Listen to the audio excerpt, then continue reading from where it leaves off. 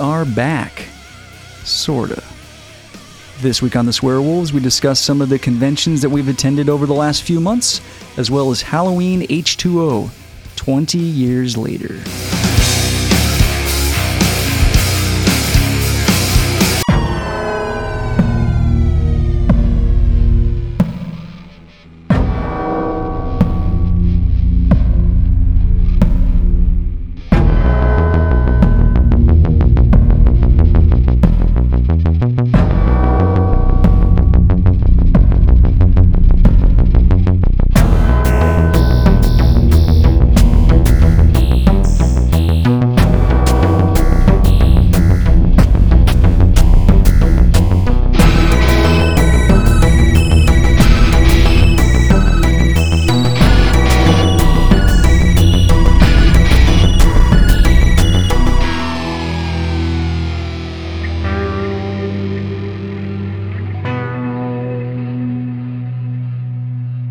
Welcome back to the Swearwolves. I'm Brett. I'm David. Is that how I started? I don't know. Is that how I used to start it? Welcome back to the Swearwolves. Welcome to the Swearwolves? Who knows?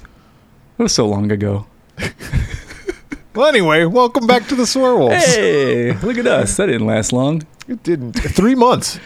Yeah, almost exactly, It's been I think. 3 months. It feels like it's been shorter. Yeah. I was like, oh, it was already 3 months ago? It seems like we just recorded it. It did go by really fast, yeah. Yeah. We've been gone for an entire quarter. I want to first acknowledge that people that follow us on social media, I guess you could call them fans. I don't like calling them fans because I don't feel like we deserve fans. We're unworthy of their love. I almost feel like they're just people that we talk to Friends. and we like. Listeners. Yeah, friends. Listeners. Yeah, listeners.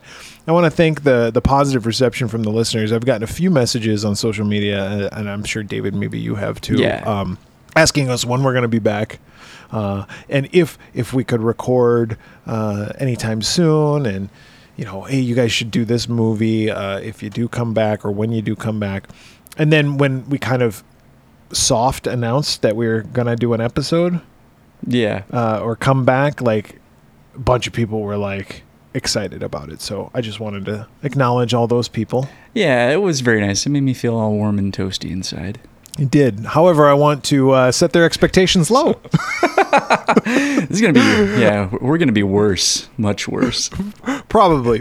But I did also want to say, like, this is not going to be a regular every Monday type thing. No, we're not going to be doing a weekly show. Those days are done. Yeah, I just don't think we can at this point. Obviously, we could.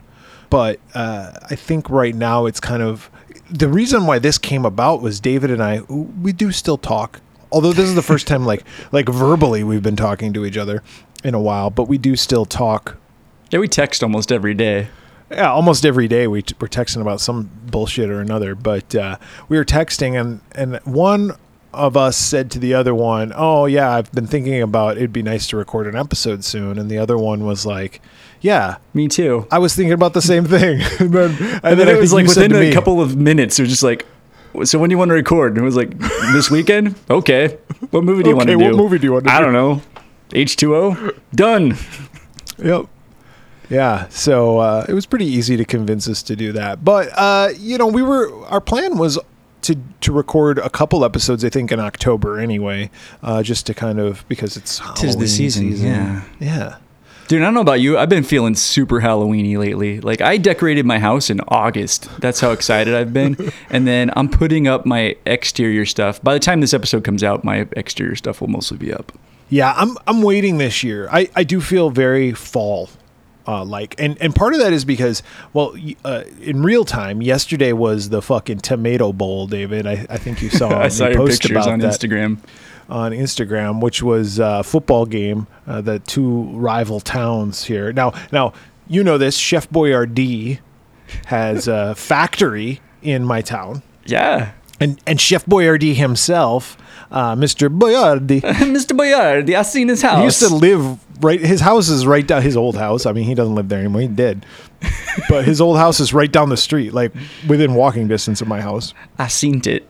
And the reason why he moved the factory out here is because there's like a lot of tomato fields, I guess. And so he would use those tomatoes back in the day to make his product. And so they were close. So I guess that's where the tomato bowl comes from, is because these two rival towns. So when I'm eating SpaghettiOs, it's made from delicious Pennsylvania tomatoes, at least once upon a time. I don't know if it is anymore. That's true, because the factory's not there, right? It's probably not even made from tomatoes anymore. It's more made like of the stuff. It's just like whatever you think it is, that's what it is. However, so they had that last night, and we're sitting there watching the game, and the sun went down. I had to put a hoodie on. And this morning I woke up, David, it was like 49 degrees outside. Oh, my God.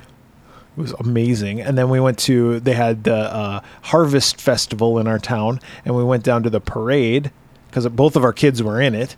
My daughter is a cheerleader, and my son's in the marching band, and we're down at the Harvest Festival, and it's really nice. It was 73 degrees outside, blue sky. Oh, it was amazing, David. I'm jealous. It's been warm here, although it's cooling off. And it's funny, I just noticed as you were talking about how nice it's been, I was like, I forgot I have the AC cranked in this room. I'm going to turn it off here in a second because I can probably hear it. But we're almost at the part of the year where I can roll back on the AC, which would be nice. Yeah. So we were able to actually turn off the AC in the house, which is nice, and open up the windows because, with a high of 73, you can just open up the windows and have a fucking day out of it. Oh, I'm jealous. So, yeah, that's made me feel very fall-like. However, I haven't started decorating the exterior yet. My wife has put up little drips and drabs, but she has boxes of shit. Yeah, I still got a bunch of stuff in the garage that's going to go out. But yeah, super Halloween-y. I've been listening to like nonstop like Halloween type music. Like every time my wife and I get in the car, she's like, ugh, what movie is this song from? And I'll be like, well, this is from Return of the Living Dead. Thanks for noticing. I find myself listening to that shit even off season. Oh yeah, I listen to it all year. I listen to a lot of the horror movie scores throughout the year, especially when I'm at work. I think I've said this multiple times before, but I like listening to instrumental music to help me concentrate. Yeah, if it's got lyrics, I end up thinking about the lyrics and going, "That's fucking dumb." Speaking of dumb songs, the song I was thinking about the other day, I don't know if you ever heard this song when you were a kid. Like, it's usually something like parents or teachers will say to kids when they like complain about some shit. And they're like, nobody likes me. Everybody hates me. I'm going to go eat worms. Yeah. What the fuck's up with that fucking song? Yeah, why the fuck would you eat worms? Big fat juicy ones and itty bitty squirmy ones, skinny ones, or whatever the fuck the lyrics are. Dude, if no one likes you and everyone hates you, that sounds like a you problem. Why don't you work on some social skills? Yeah, maybe it's because you're eating fucking worms. Yeah, nobody wants to be friends with a fucking worm eater. Yeah, worm breath. Hey, do you guys talk to Pete over there? No, he's a fucking worm eater. Oh, yeah, he's got worm bits stuck betwixt his teeth. It's disgusting. So, hey guys, what's going on? Oh, sick. Fucking Pete. There was a guy who ate worms in a movie once. Yeah. The Lost Boys. Remember that fucking movie? Oh, yeah. Just noodles. Yeah. So anyway, songs. We're talking about Halloween-y. Yeah. Very Halloween-y. Yeah. It's the best time of year. And that's why I think we picked this movie, H2O. Yes. I don't want to get into the movie quite yet. So back to the expectations. Whenever we want to talk about shit. Yes, exactly. We will release a new episode whenever we feel like it. And right now we felt like it. But these episodes might be longer than they traditionally were, although sometimes we weren't really confined to a time frame on the old episodes. Now watch, this will end up being a very short episode. Yeah, it'll be like 14 minutes. All right, well, bye-bye now. Our episode will probably be longer than Halloween H2O is. That movie's only 86 minutes. That's a pretty short movie. It was like an hour and 25 minutes. Yeah. It's brisk. Before we get into that, David, convention updates.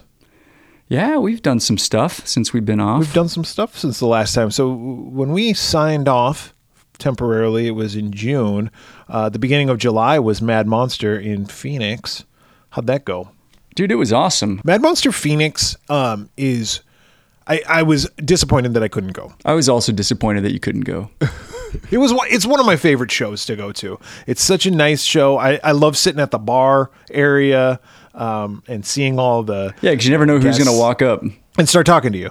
Yeah, it's pretty cool. So it is pretty cool. But it's also good when the AC is working. There's been a couple years that we've gone where the AC hasn't worked the first day, or like they're still trying to cool down the convention hall and it's fucking hot as shit in there. But this time around, I got it figured out. It was actually very nice the whole weekend. Nice.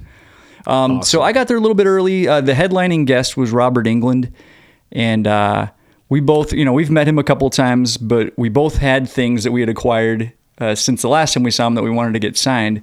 So I had a VIP pass that got me in like an hour early. So I got there early even for that because I knew like most of the people that were early were going to go to him first. And, having met him a couple of times, Robert is very chatty, and his line, even if it's short, it's going to be a while, which is really cool when you're the person that's talking to him. Not so much when you're, 100 people back and the line just seemingly never moves. So I got there a little bit early. I actually counted. I was the 12th person in line for Robert Englund. But what I did not know was they had imposed a 2-item limit per person. Yikes. And I had brought 2 items for myself, and I had 1 item for you. And I was like, well, I'm going to take care of me first. Well, Brett's gets tossed aside. Yeah, fuck him. No, so I talked to, there were some people near me that I was kind of feeling. I was like, hey, how many things are you getting signed? How many are you getting signed? And I happened to find these people that were, I think they were like right behind me. They were only getting 1 item. So I was like, hey, if I slip you the cash, can you get this signed from my buddy? And they're like, yeah, no problem. So awesome. That was cool. So I went up to him. I had him sign a record sleeve for the score to Freddy vs. Jason, which the artwork is really, really cool. He, took a couple minutes to like remark on how much he likes that artwork and stuff, which was cool. Now, is the artwork on that one, it's not like in the movie poster where it's like Jason on one side, Freddy on the other, and they're facing each other? Yes and no. It is, but it's not the same as the poster. It's not like a profile. It's like a full body of each of them. And it's like an old, like 30s style boxing type flyer looking thing. Nice. It was really cool. And I had gotten Ken Kersinger to sign that at Monsterpalooza, I think, and he'd like, put like a little bubble out of his mouth, like talking shit to Freddy. So then Robert Englund did the same thing on his side. So it's kind of cool that they're both like yelling at each other. And then awesome. I do have a Freddy vs. Jason original poster, so I had Robert sign that. And same thing, they're both like talking shit like through little bubbles, which was kind of cool. Did you meet, this is off topic here, but did you meet Doug Tate? I did. Did you have him sign the next person I met? Oh, okay. Go ahead. No. I had him sign a couple stuff. But Robert was supposed to be at Monsterpalooza also with Ken Kersinger, but got COVID and canceled like the day of the show. Like I found out about it while I was in LA. And people, I probably mentioned this. People were pissed. People were losing their fucking minds. They were like, I drove all the way out, or blah, blah, blah, blah, blah. And at the time, I was like, well, I've already met him, and he's going to be in Arizona. Like, I wasn't even planning on meeting him anyway. So, but I did talk to him about that. He said he was feeling a lot better. Good. But fuck that shit. Because I remember we went to Ohio for Horror Hound last year. And we were supposed to meet... Oh, that's right. Richard Masser. Yeah. And he got sick. Like, we were at the airport when we found out. Yeah, he got COVID. And guess what our reaction was? Our reaction wasn't like, oh, fuck that, we traveled all this way. No, our reaction was like, God, I really hope he gets better and doesn't fucking die. I hope you feel better, buddy. Because guess what? Robert Englund isn't a young guy. And old people, when they get COVID, no offense, Robert Englund, but older people, when they get COVID. Yeah, it's a big deal. It is a big deal. But he said he was feeling a lot better. By the way, the thing that I got signed was a Nightmare on Elm Street 4 one sheet, which David so graciously got a billion people also at Monsterpalooza to sign. Yeah, but you were missing like the biggest person of all, really. So, fortunately, you had saved prime real estate, like dead center on the poster. So he signed there. He even did the doodle that he did on my poster too. He drew you a little Freddy face, which was cool. Something that was funny was while I was waiting for Robert Englund, I was probably, still 4 or 5 people back. All of a sudden, I hear, they had him in a completely different room. So he was off aside from all the other guests. And I hear like a creak of the door behind me, and I hear somebody yell out, "Fuck you, Freddy. Freddy's a bitch." And I turn around and it's Kane Hodder. Yes. And then Robert Englund stands up. He goes, "Get the hell out of here, Kane, you fucking poor ass swimming little bitch." which I thought was hilarious. Poor ass swimming little bitch. That's pretty good funny. Rapport. It's too bad that Kane Hodder wasn't. Yeah, I mean, it is a bummer. No offense. Ken Kersinger did a fine job. He's a huge guy. He's a big dude. It would have been nice had it been Kane Hodder. It would have been cool. Missed opportunity. Oh well. Yeah. But anyway, so after Robert Englund, I went to Doug Tate. I had him sign a couple of things. So I had him sign my Friday the 13th mask because he did some stunt work in Freddy vs. Jason, right? Yeah, he was Jason. At the end of the movie. Most prominently, he's the end coming Jason out of the water. Comes out with Freddy's head, yeah. And then he also signed my Michael Myers mask because he did some stunt work in the Halloween movie. And I said that to him, and he said, "What?" And I said, "That's my impression of Jason Mewes doing the Halloween music, but thinking that it's Friday the 13th." And he went, "Oh, of course." Oh, now that you say it, it makes complete sense. But he was really nice. He also very tall, taller than I thought he would be. Not Kersinger tall, right? But still tall. Yeah, he was a little, he's bigger than me, but yeah, slender build, I suppose. Skinny. Oh, thanks, buddy. Yeah. He was really cool. And then after him, I talked to Bill Moseley, who we've met 1,000 times. He was cool as always. He signed my original House of 1,000 Corpses poster, which I did not have prior to this. I mean, we've met him so many times. Do you think he's like, I think I've seen this fucking guy before? Maybe, probably. I'm sure he's like recognized. Maybe not. I mean, I know they see a lot of people, so I'm not saying like they got to remember our names and be like, "Hey, buddy." Yeah. But it's like, I know, like sometimes people come up to me or I see people out and about and I'm like, I fucking know that person. I know that from face. Somewhere. Yeah, like, exactly. Yeah, I've seen them, or, oh yeah, that was the dental assistant at the place that I fucking go to the dentist at. That, and I only saw them once, but I feel like I've seen them before. Yeah. We meet this guy so many times. I've lost so count. many times. Like Bill Moseley, but I guess Robert Englund, I was going to ask you, how much shit do you have signed by Robert Englund at this point? A lot. A lot of shit. A lot. Me too. Like I was just trying to count in my head. I mean, I think I have 4 things signed by him at this point. Because the good thing about Robert Englund is even if you don't meet him in person, you can send away for that shit. And that guy is really good about signing stuff and getting it sent back. I've probably got him on like 10 things, maybe. I don't know. I got him on a lot of shit. But then, so Bill Moseley, he signed my original House of 1,000 Corpses one sheet, which I did not have the many times we met Sid Haig. So unfortunately, I'll never be able to get Sid on that one, which is a bummer. But that is a cool poster. And then after Bill, I talked to Tom Atkins.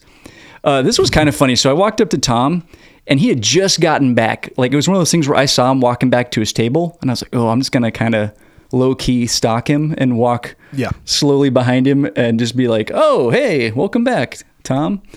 But he was sucking on a blue lollipop while I was talking to him. And I think I mentioned in a previous episode, like, the last time I saw Tom, I completely forgot to bring my Escape from New York poster. So that was all I had him sign. So he signed that for me. And then I showed him, I was like, hey, like, I'm a big fan. We've met a bunch of times. I wanted to show you the license plate on my car, which says Thrill Me, which he got a kick out of that. I thought that was kind of cool.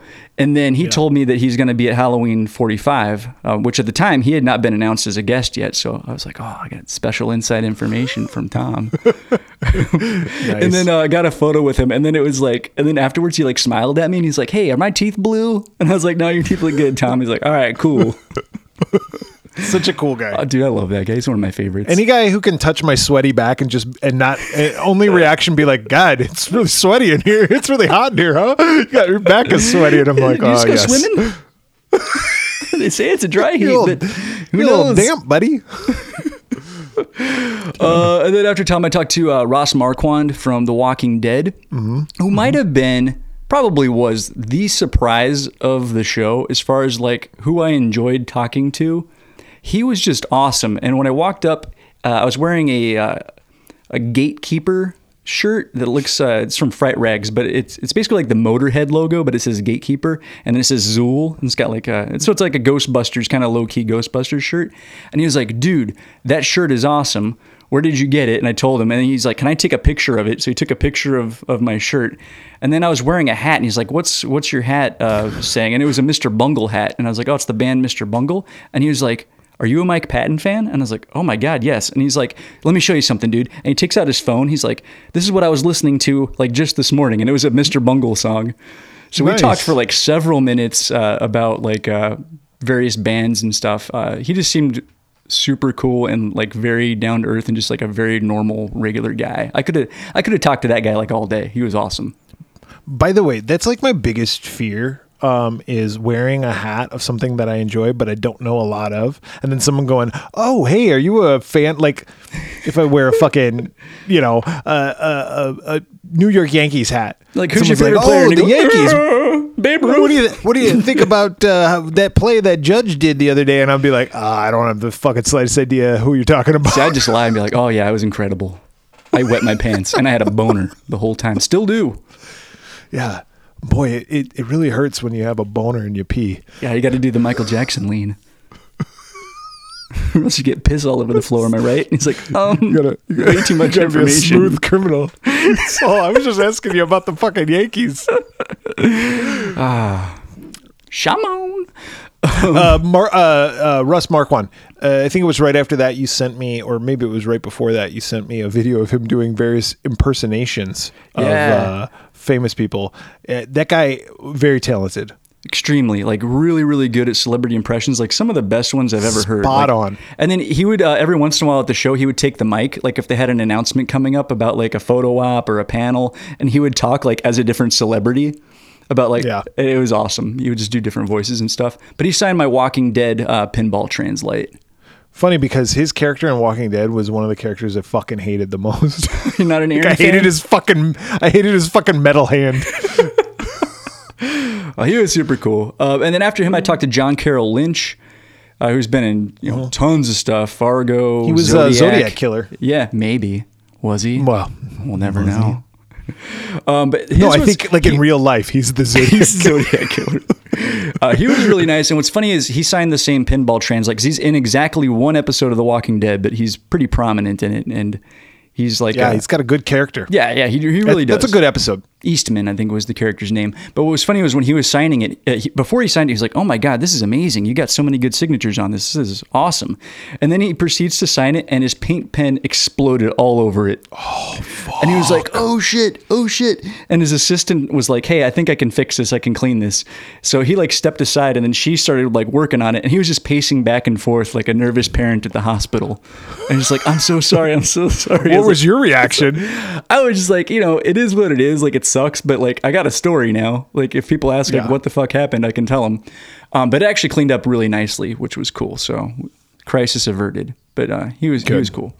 And that was it for night one. And then I went back the next day, day two. I only went for one person, Cassandra Peterson. Elvira was there. Elvira. And she was, I think I was like 15th in line for her.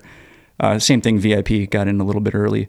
But she was like an hour late, so I was standing there forever. But, we've met her a couple times before too, and she was very nice as always. And she signed my NECA Signature Edition Elvira figure. So you have two signatures from her on that figure. Yeah, one inside the box and then one on the outside of the box. We'll never know if the signature's on the inside, though, because we're never going to open it.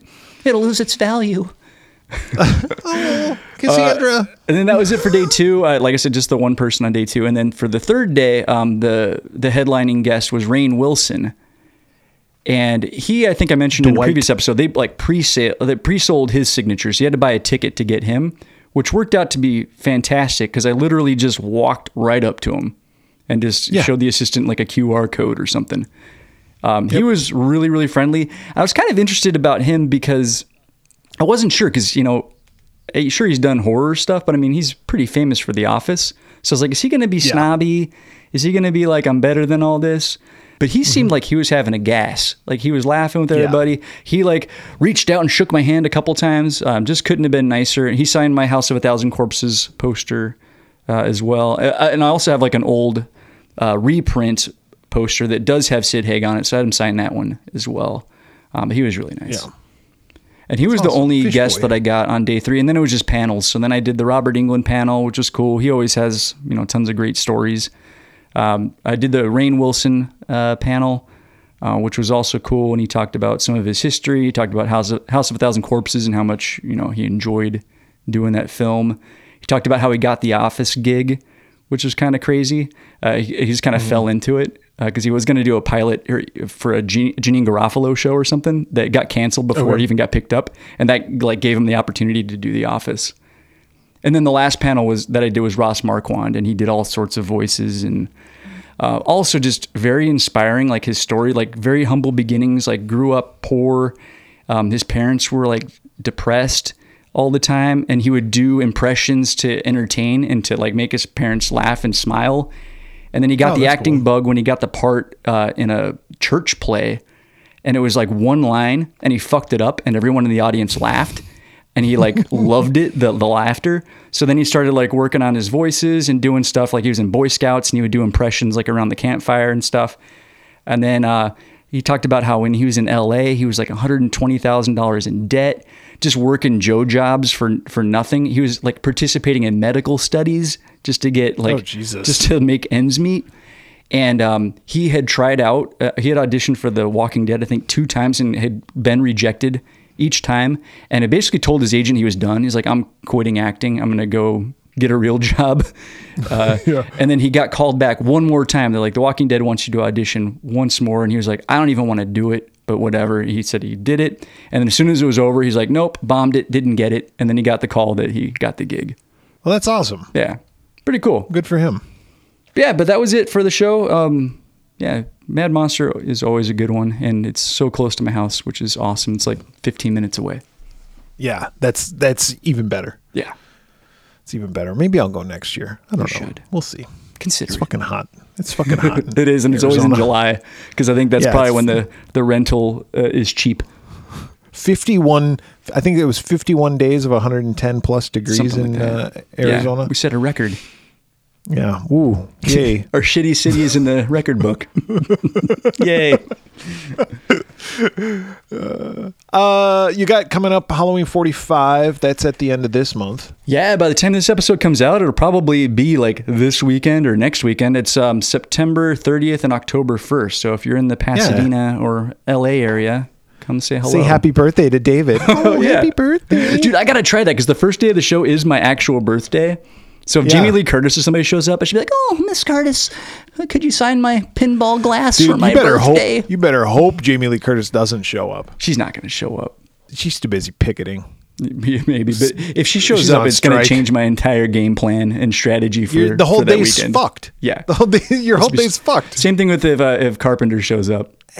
Carpenter, it's like, I don't know. I feel like his line would move fast, but you'd have to. Mm-hmm. It still would be super long and probably capped. Dude, actually, if John Carpenter shows up, I say skip John Carpenter and just go do all the other shit that you want to do because those lines are going to be less. Yeah. Oh, definitely. Yeah, that'll be the positive. I went to the New Jersey Horror Con back in August. I guess it was just about a month ago, which was in Edison, New Jersey. They do a couple of these New Jersey Horror Cons down in Atlantic City. I went to that one earlier this year. And these are smaller shows, which is kind of nice because not as many people. Yeah. And they're guests that aren't like, there's no Robert Englund that shows up there. Right. Yeah. They don't have any like super, popular huge like names. Yeah. Where you're going to wait in crazy ass lines.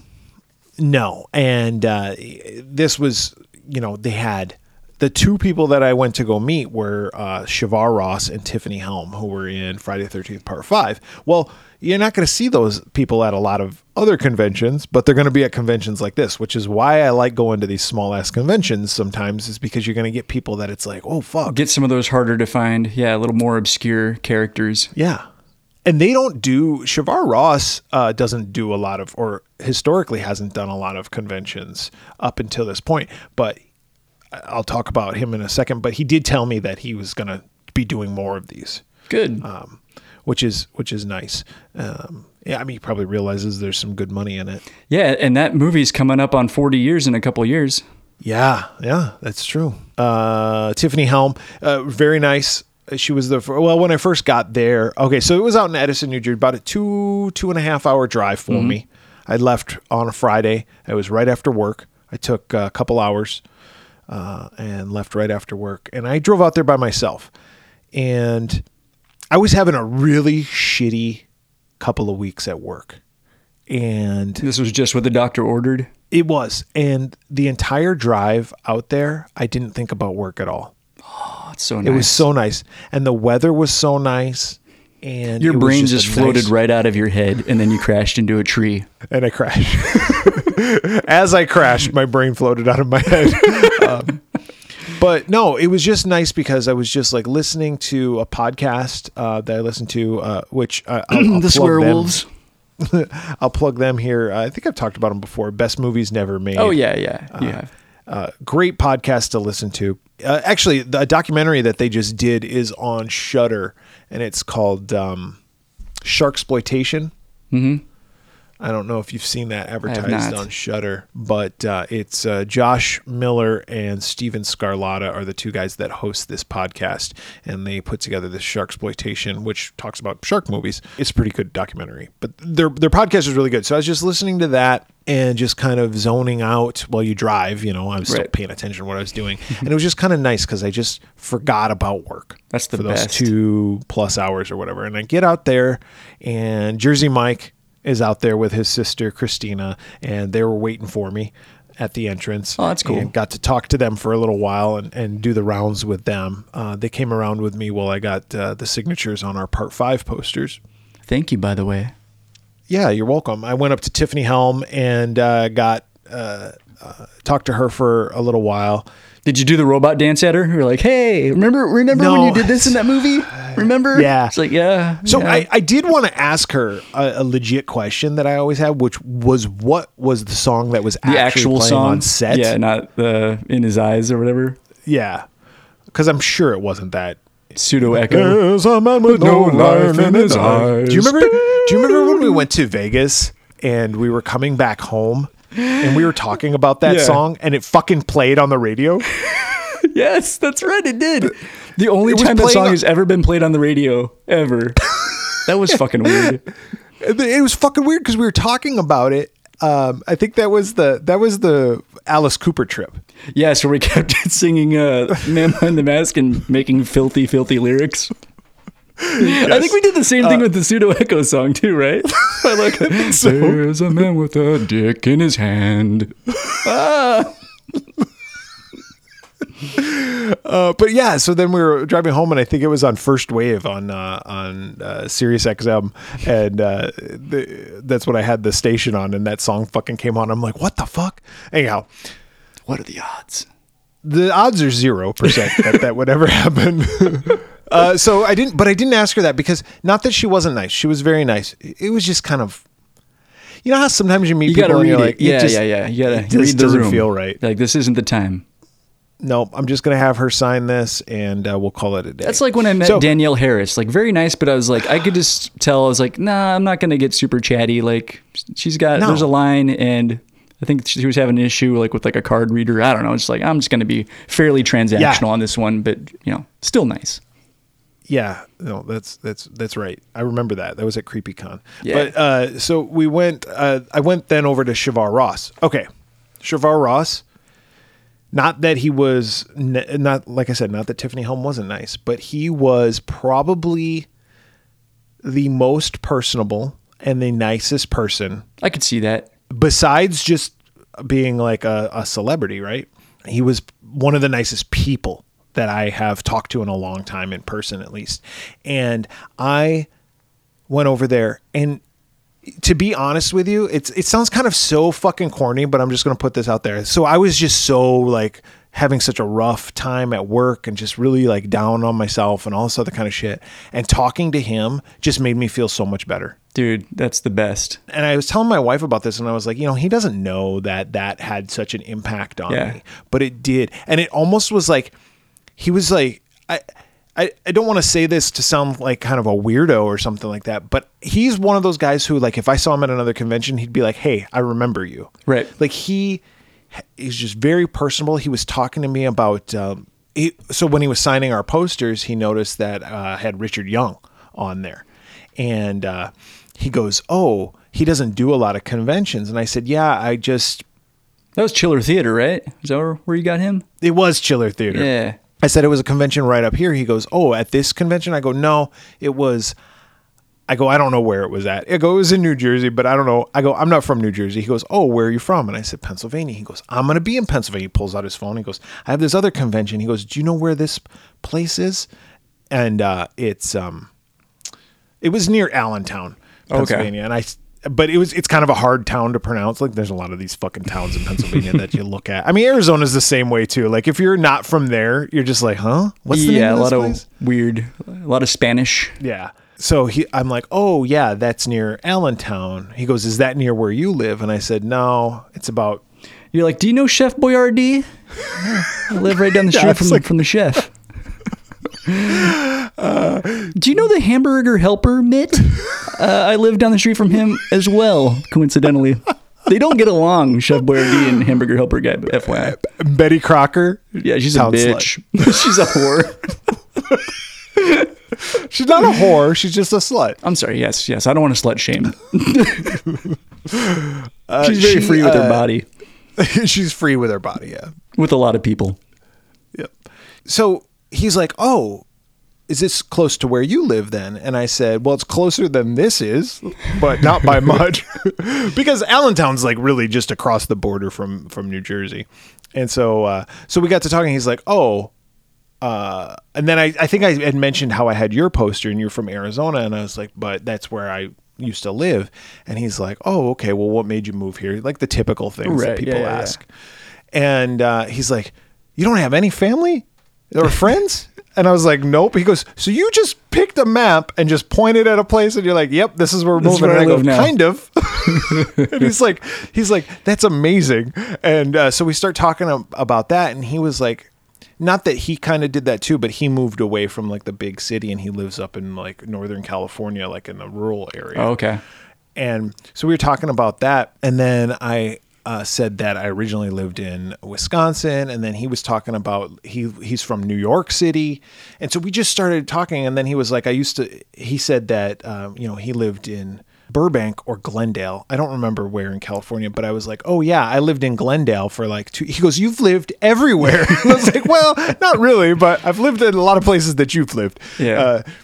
Or not lived, but been to. And so we start talking about that, but it was just so personable and there wasn't a line behind him. So I was cool with just talking to him for a while. Yeah. And then all of a sudden somebody came. And so I was like, well, I'm not going to take away from their time. So we said our goodbyes, but he was just such a nice guy. So friendly, obviously took picture with me and, just like, he was like, is that picture okay? Are you okay with that picture? And I was like, yeah, no, that's fine. Are my teeth blue? You're like, yes, no, Mr. Atkins.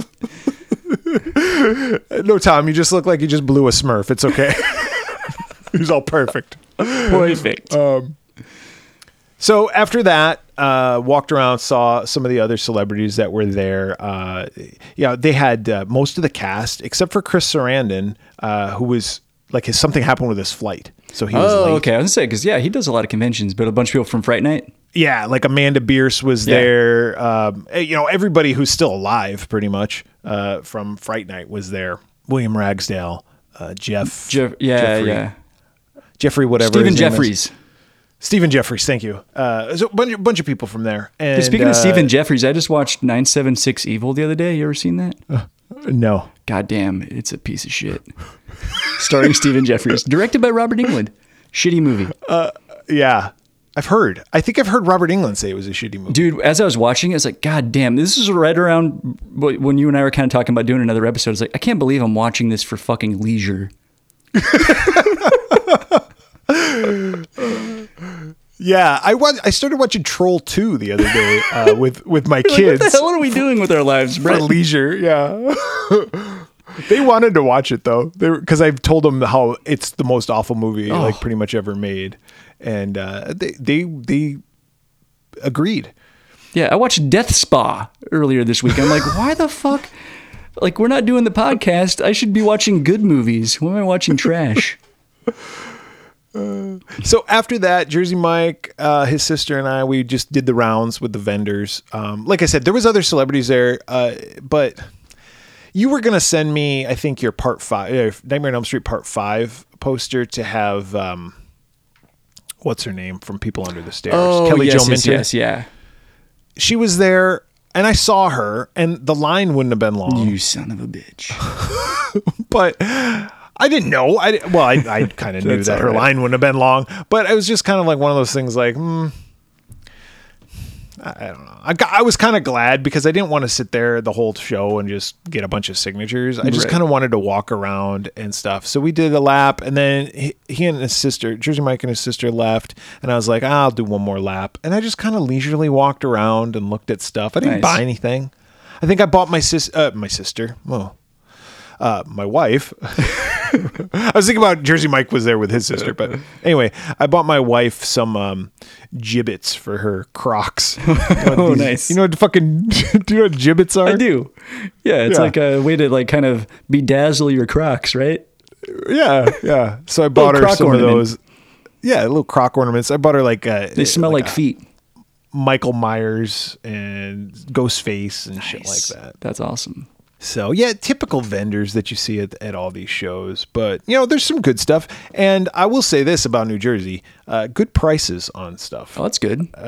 From, like, when you talk about, like, used action figures. And, priced right. VHS tapes and stuff like that. They had pretty good prices. Nothing that I really wanted to. But, so that was pretty much it. And then I drove home, stopped at White Castle along the way. Delicious. It was like the perfect day. It does sound like the perfect day. That's what I'm looking forward to with the California one coming up, the Halloween show. Like, yeah, I need some David time. It's going to be nice. Yeah. But you're not going out there just by yourself, though. No, my wife's going with me, which is also, well, we'll see how that goes for her. But she's like, it's your birthday. I don't want you, because I was like, you don't have to go. I can just go by myself. She's like, I don't want you being alone on your birthday. I wanted to go to that one too, and I wish I could have. It's just the flight. If the flight wasn't so expensive, I would go with you. But it's just to fly out there. I mean, you know what it's like. I'm sure there's conventions out here that you're like, yeah, I would love to go to those conventions and meet up with me. But but sometimes just logistically, and then you think about like, well, how much money am I going to spend at the show? Like, and this is the Halloween show. I don't even want to think. I'm gonna drop a lot of money at that show. Too bad interest rates are so high because I'd have to refinance my house. I'll probably have to tell my wife to like go walk away for a little bit. Like, I don't want you like pay no attention to like how much money is coming out of my wallet this weekend. Yeah. Speaking of which, October 13th, speaking of spending money, October 13th is going to be coming up, which is a Friday the 13th. Oh my God. And that's Monster Mania in Hunt Valley, Maryland. Is that weekend. There's actually a lot of shows going on that weekend near me. There is, because there's also the Famous Monsters show in King of Prussia that same weekend. Yeah, Sean S. Cunningham's going to be there. But I'm not going to be able to go to that one. Now, King of Prussia, if that one, it's like 2.5 hours from my house. But the problem is I already have my VIP passes for Monster Mania. Right. And so I'm going down to there.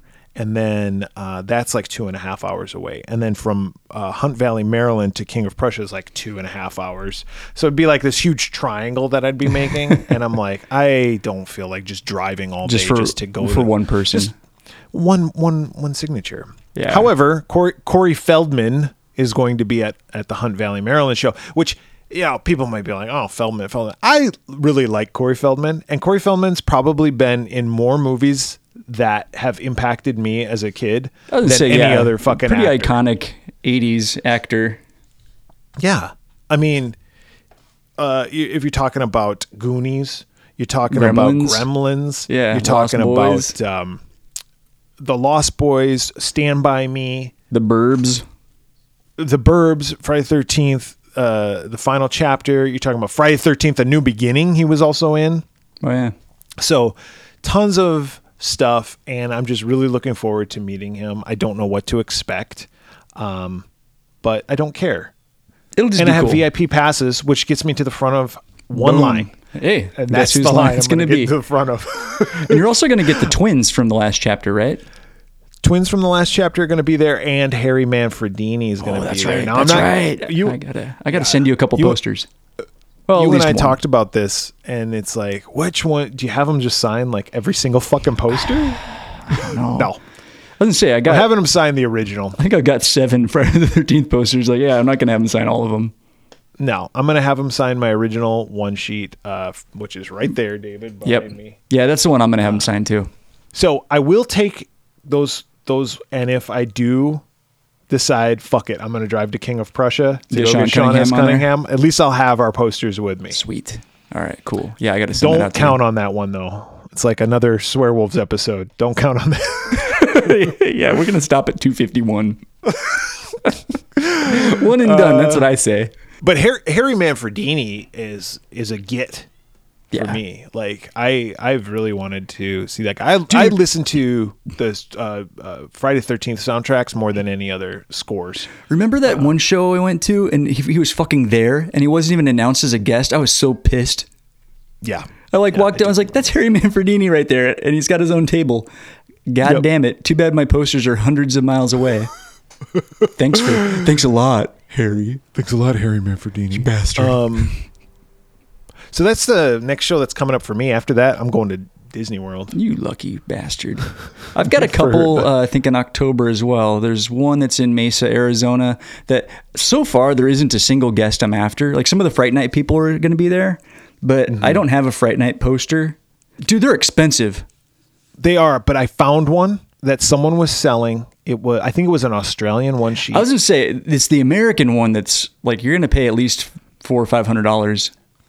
But I found one and I was like, do I order it? And it was like $300 to $400. Maybe it was a US one sheet. I don't remember what it was, but I found one and I was like, it's there.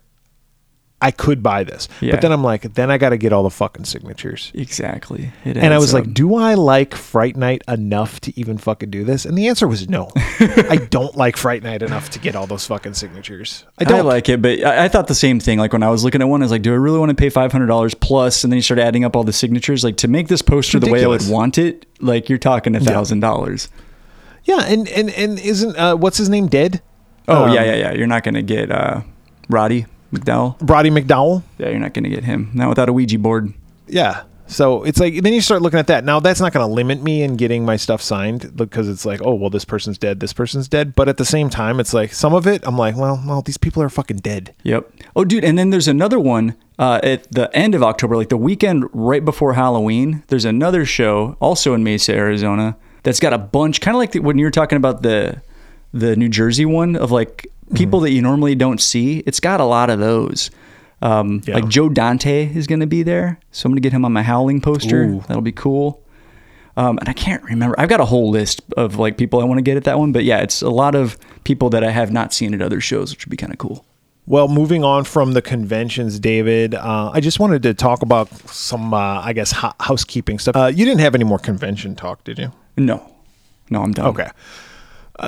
We've been talking for 50 minutes now about conventions. When are they going to talk about H2O? We've been waiting.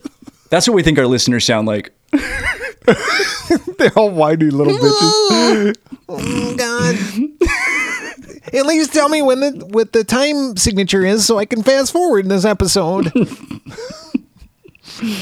Or time code, I guess it would be, right? Not signature. Whatever. Who gives a fuck? I'm an idiot. Anyway. VHS collecting, David, is something we've gotten into since the last time we spoke. You and I, like, almost at the same time, we're like, hey, you're like, hey, I bought a VCR. And I was like, I was just looking at this VCR or these VHS tapes at this antique mall. And you're like, I just got one. You should buy it. And I got these tapes. And then you're like, and I bought another VHS and TV. Because you got to get a tube TV. A CRT. Absolutely. You can't watch them. I got to go old school. Flat screen. So I got one. I got a little setup here in my office that no one can see but David. It's like a video store in there. It's pretty cool. Yeah, I kind of tried to set it up like a video store, and I even have the TV up in the corner that I put a movie on. Because this is where I work. I put a movie on, and I just turn the volume down. That's what I do. Just have it playing. Yep, I do the same thing. So it's kind of fun. But some of the movies that I got all the Friday the 13th movies, at least all the ones that came out on VHS. I don't have the Nightmare on Elm Street 1. I have 2, 3, and 4. Oh, okay. Which is fine. But I also got some other movies like The Money Pit. And yeah, I got some non-horror stuff. I have like Pump Up the Volume. Nice. Shit that I remember watching, because I also buy like lots off of eBay where it's like, here's a bunch of movies and I'm like, oh, I really want that one particular movie, but I got to get all these other ones. Like I have this movie called The Destroyer starring Lyle Alzado, and on the cover it's like him holding this it's kind of like I read the back. I haven't watched it yet, but it seems like it's like Shocker. Oh, okay.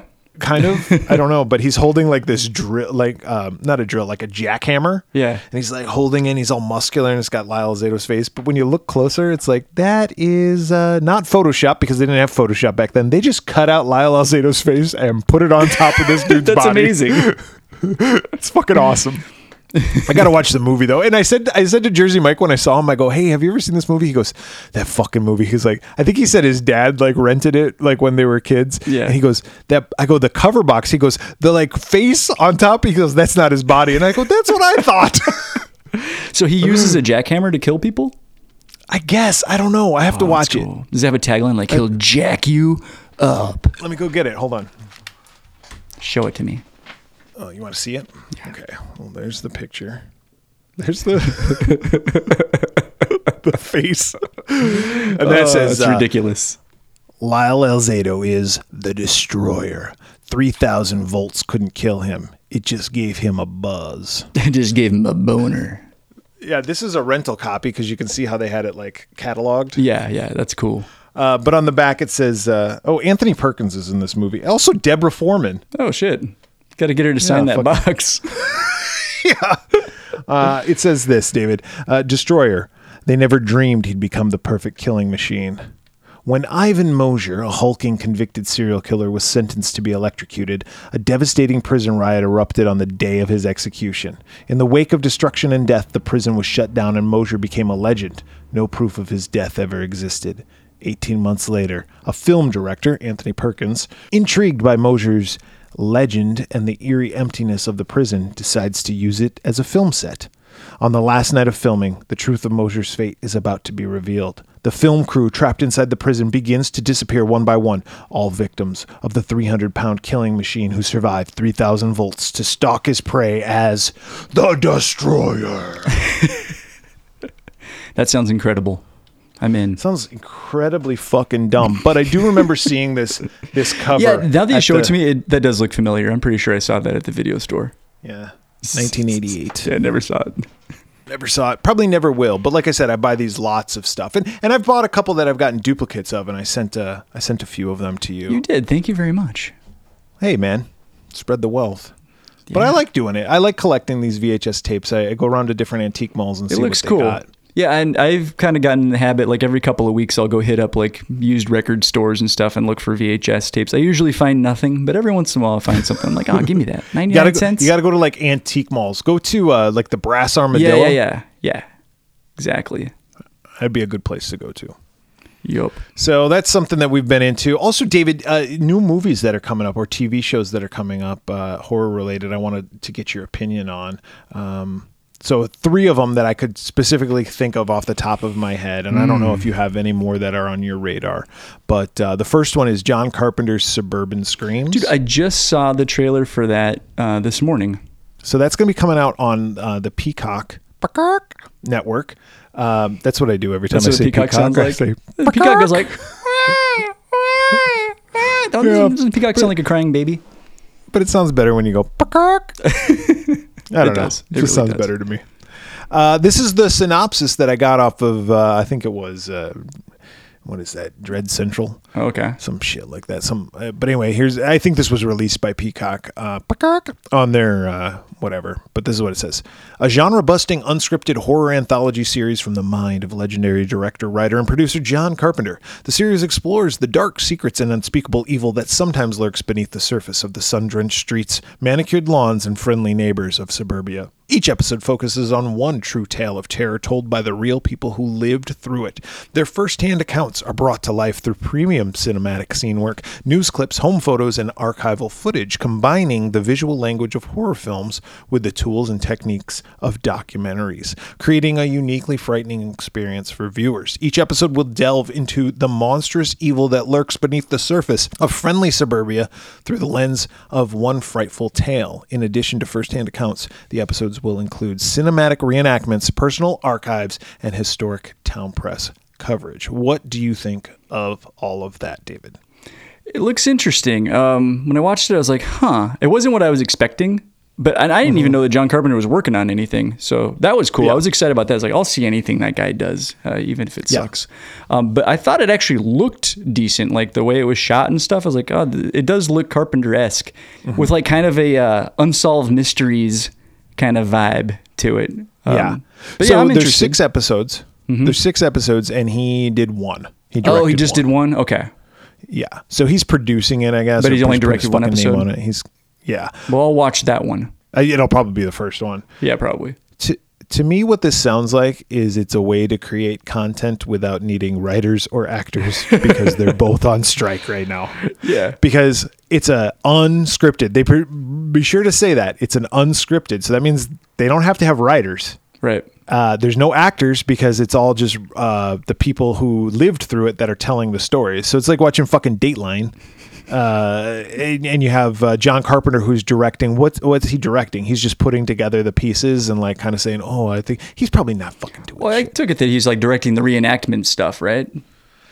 I don't think they're doing any reenacting. It looked like because it. they said first-hand accounts are brought to life through premium cinematic scene work. I don't think they're doing like actors reenacting stuff because the actors are on strike. Unless they filmed it before. I don't think so, dude. I think this is a money grab. John Carpenter?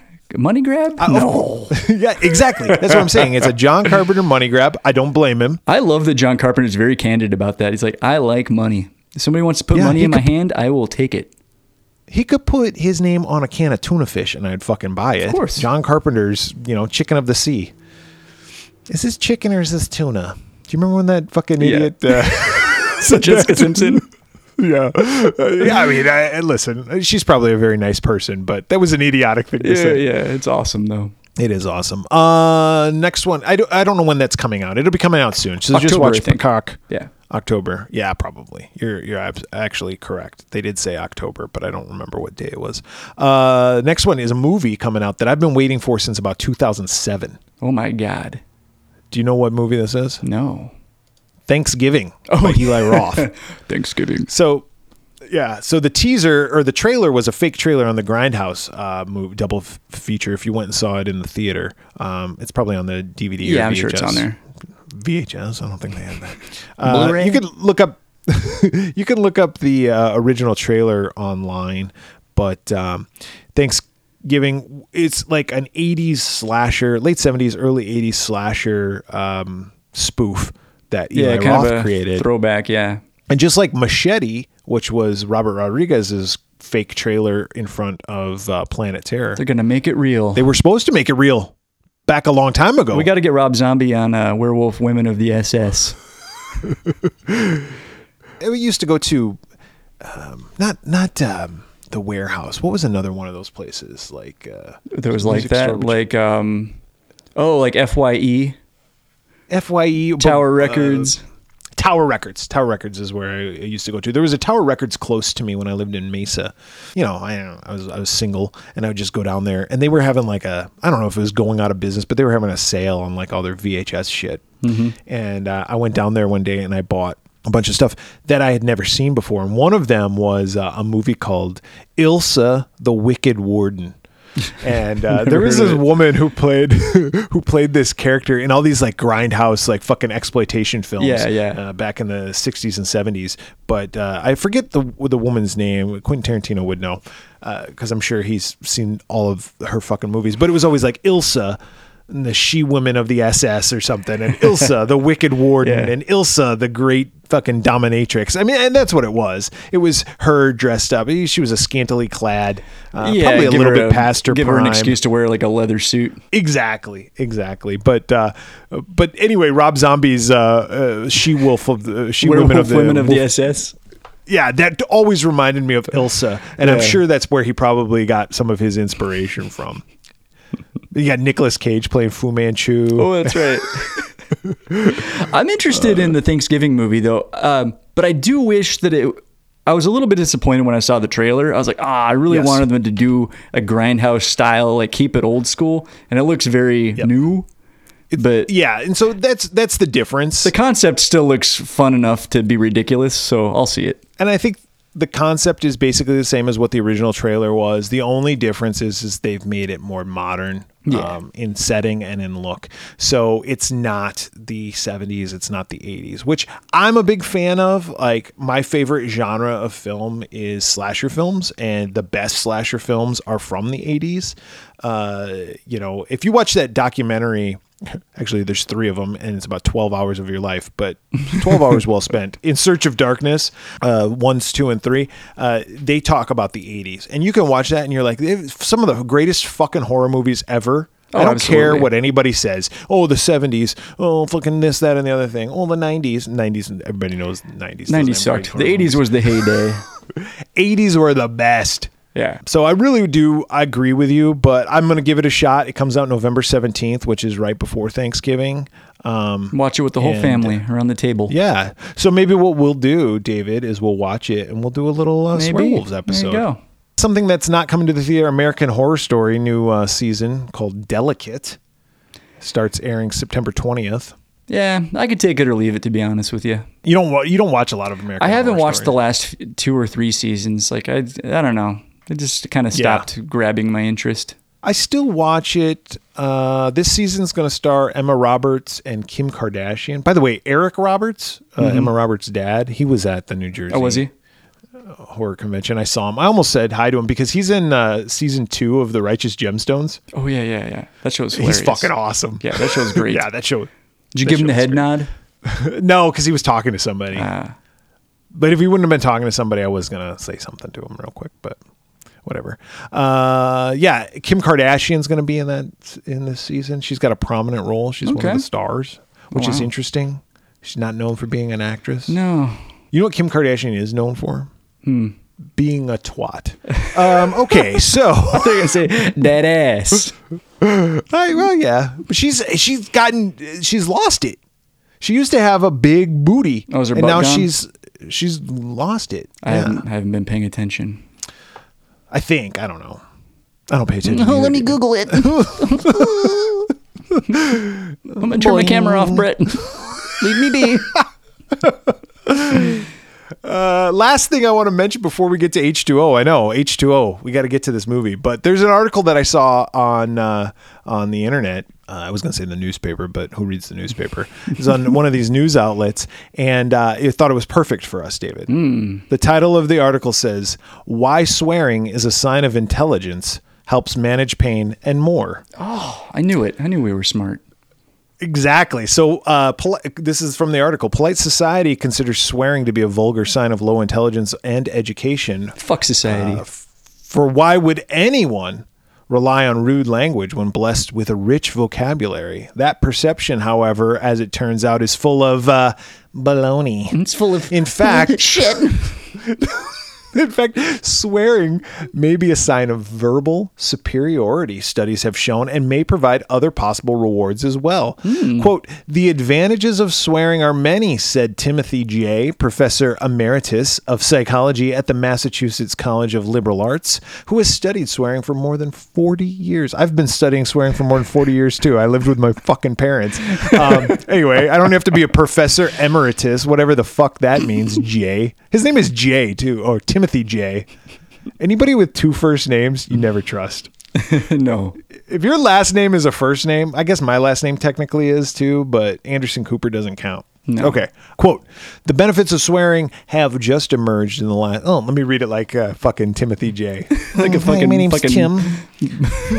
All right, egghead. Listen, don't call me that. The benefits of swearing have just emerged in the last 2 decades as a result of a lot of research on brain and emotion, along with much better technology to study brain anatomy. All right. So this is what it goes on to say. These are the benefits. Number 1, cursing may be a sign of intelligence. Well-educated people with plenty of words at their disposal, a 2015 study found, were better at coming up with curse words than those who were less verbally fluent. Ooh. So you have a better vocabulary. You can come up with creative stuff like dick stain and fucking Shit fuck. fuck nugget. Shit like that. Swearing maybe as number Fucking shittle dick. Number 2, swearing may be a sign of honesty. Science has also found a positive link between profanity and honesty. People who cursed lied less and had higher levels of integrity overall. And if there's anything that we are, David, is not liars, and we have a lot of integrity. The utmost integrity. Utmost. And I've always found us to be intellectually superior to everyone else. Me too. Number 3, profanity improves pain tolerance. Well, no shit. Every time I hit myself with something, I always... Yeah. It also makes me repair stuff better. Like, I had to take apart my dryer. Yeah, and you're like, come on, you fucker. Yeah. You've had problems with your dryer in the past. Have you taken it apart? Yes, I have. You have to take the drum out? Yeah, and you bang on it and you swear at it. Yeah, it's pretty... Anyway, profanity improves pain tolerance. Want to push through that workout? Go ahead and drop an F-bomb, David. When you're lifting. Fuck! I'm on the treadmill. I'm like, cocksucker, cocksucker, cocksucker. And if it's like not too heavy, you go with like a mild swear, like bastard. Yeah, yeah. Or damn, it's one you can say on TV. Yeah. Hell. 4, cussing is a sign of creativity. That's us, dude. Swearing appears to be centered in the right side of the brain, the part people often call the creative brain. And last but not least, throwing expletives instead of punches. Why do we choose to swear? Perhaps because profanity provides an evolutionary advantage that can help protect us from harm. So basically, we're pussies. We're lovers, not fighters. If we curse at somebody instead of throwing a punch, we can at least disarm them that way, or gives us time to run. Mm-hmm. Yeah, you're like, I'm gonna fuck you in the face. I mean, punch. Yeah. You bend over, I'll fuck you in your asshole. And they're like, what? I'm leaving. What's that, a bird? What's that over there? Look over there. Tom Atkins is blowing a Smurf. He is? That's all I got. So let's get started. Oh, all right. Halloween. H2O, 20 years later. That's the full name of this fucking movie. It's a fucking mouthful is what it is. It's a mouthful of shit. Release date of this movie was August 5th. Another thing, it's like boggles the mind. Fucking, this is a Weinstein thing. This is a Weinstein putting movie. Horror movies out at the ass end of summer when no one's going to the movies. It's just fucking dumb. Yeah, wait till Halloween, numbnuts. Yeah, the movie's called Halloween, so why don't we release it in Halloween, you assholes? Yeah. Second of all, and you'll see about what the number 1 movie was. Hint, hint, it wasn't this. Oh, shit. Well, there goes my guess. And they released it up against probably one of the biggest movies of that year. Oh, shit. But the Weinsteins are idiots anyway, and we all know this. They're fucking ass clowns. Release date, August 5th, 1998 was the number 1 movie. Well, I was going to guess this, but now you said one of the biggest movies of 98. What came out in 98? Armageddon. No. Saving Private Ryan. Okay. Came out the week before. That's a good movie. It's like, you fucking idiots. It's got Oscar winner Tom Hanks, who, did he win an Oscar for this? Or he was at least nominated. I don't know if he won. I don't think he did. I think he's only won 2. Well, only. He's won 2 Oscars. Yeah, I think he's only won 2 also. Philadelphia and Forrest Gump, right? Forrest Gump, yeah. But that movie was huge, Saving Private Ryan. It was. It's a good movie. Spielberg. Yeah. Tom Hanks. Matt Damon. Vin Diesel. Yeah. It's family. All right. The number 1 song on August 5th, 1998 was, of course. Well, you know what? I'm going to stick with my Armageddon theme, and I'm going to go with I Don't Want to Miss a Thing by Aerosmith. I could lay awake just to hear you breathing. No. Ah. No. No, it's The Boy Is Mine by Brandy and Monica. Oh, yeah. I'm sorry Remember that that you seem to be confused. Yeah, he belongs to me. The boy is mine. Is mine. That was a good music video. It was. Yeah. I always thought Monica was so hot. Yeah. Samesies. I mean, Brandy was pretty, I guess, too, but Monica was more my type. She looks at me and she's like, "You're a fucking idiot." So you're not my type. Yeah, my type is not a fucking dork. She goes, "I like to swear too. Get the fuck out of here." You're like, "Oh, Miss Monica." I love it when you talk dirty.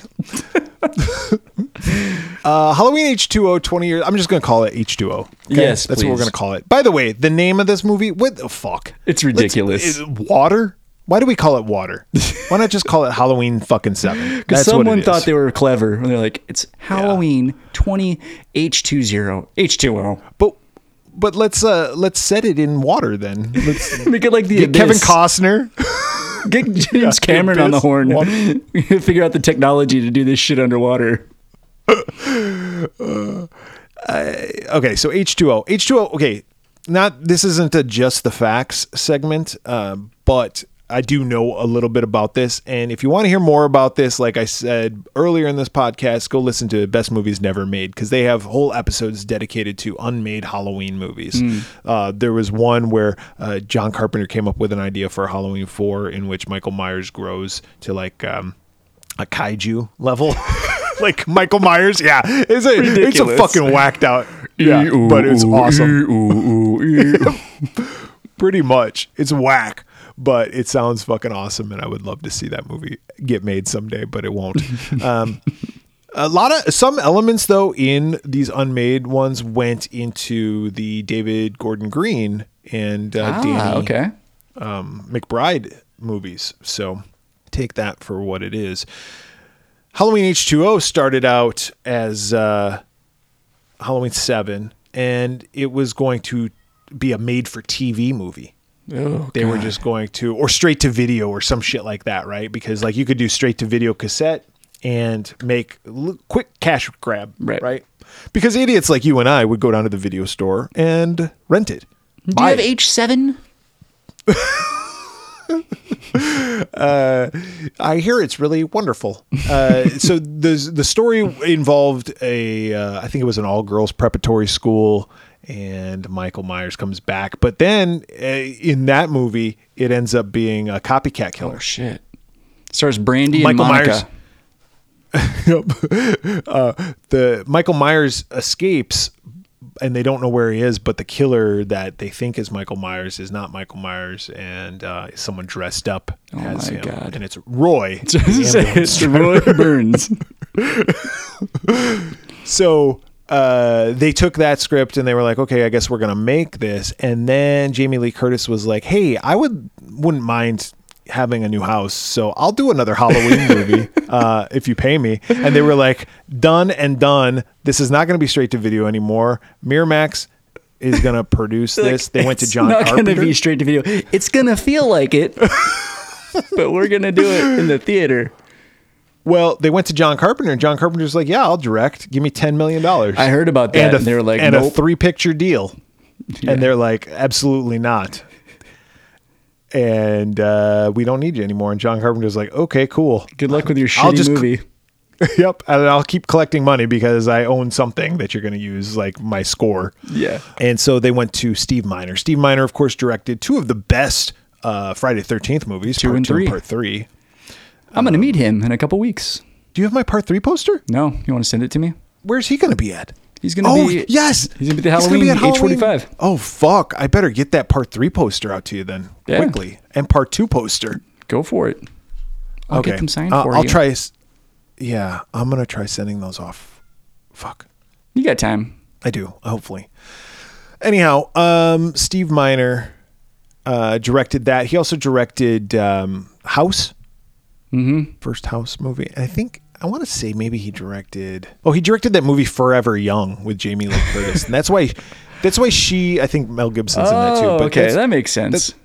That's why Jamie Lee Curtis actually went to him because she had a good working relationship with him, and she's like, "Hey, will you step in to direct this?" And he's like, "I got nothing to do."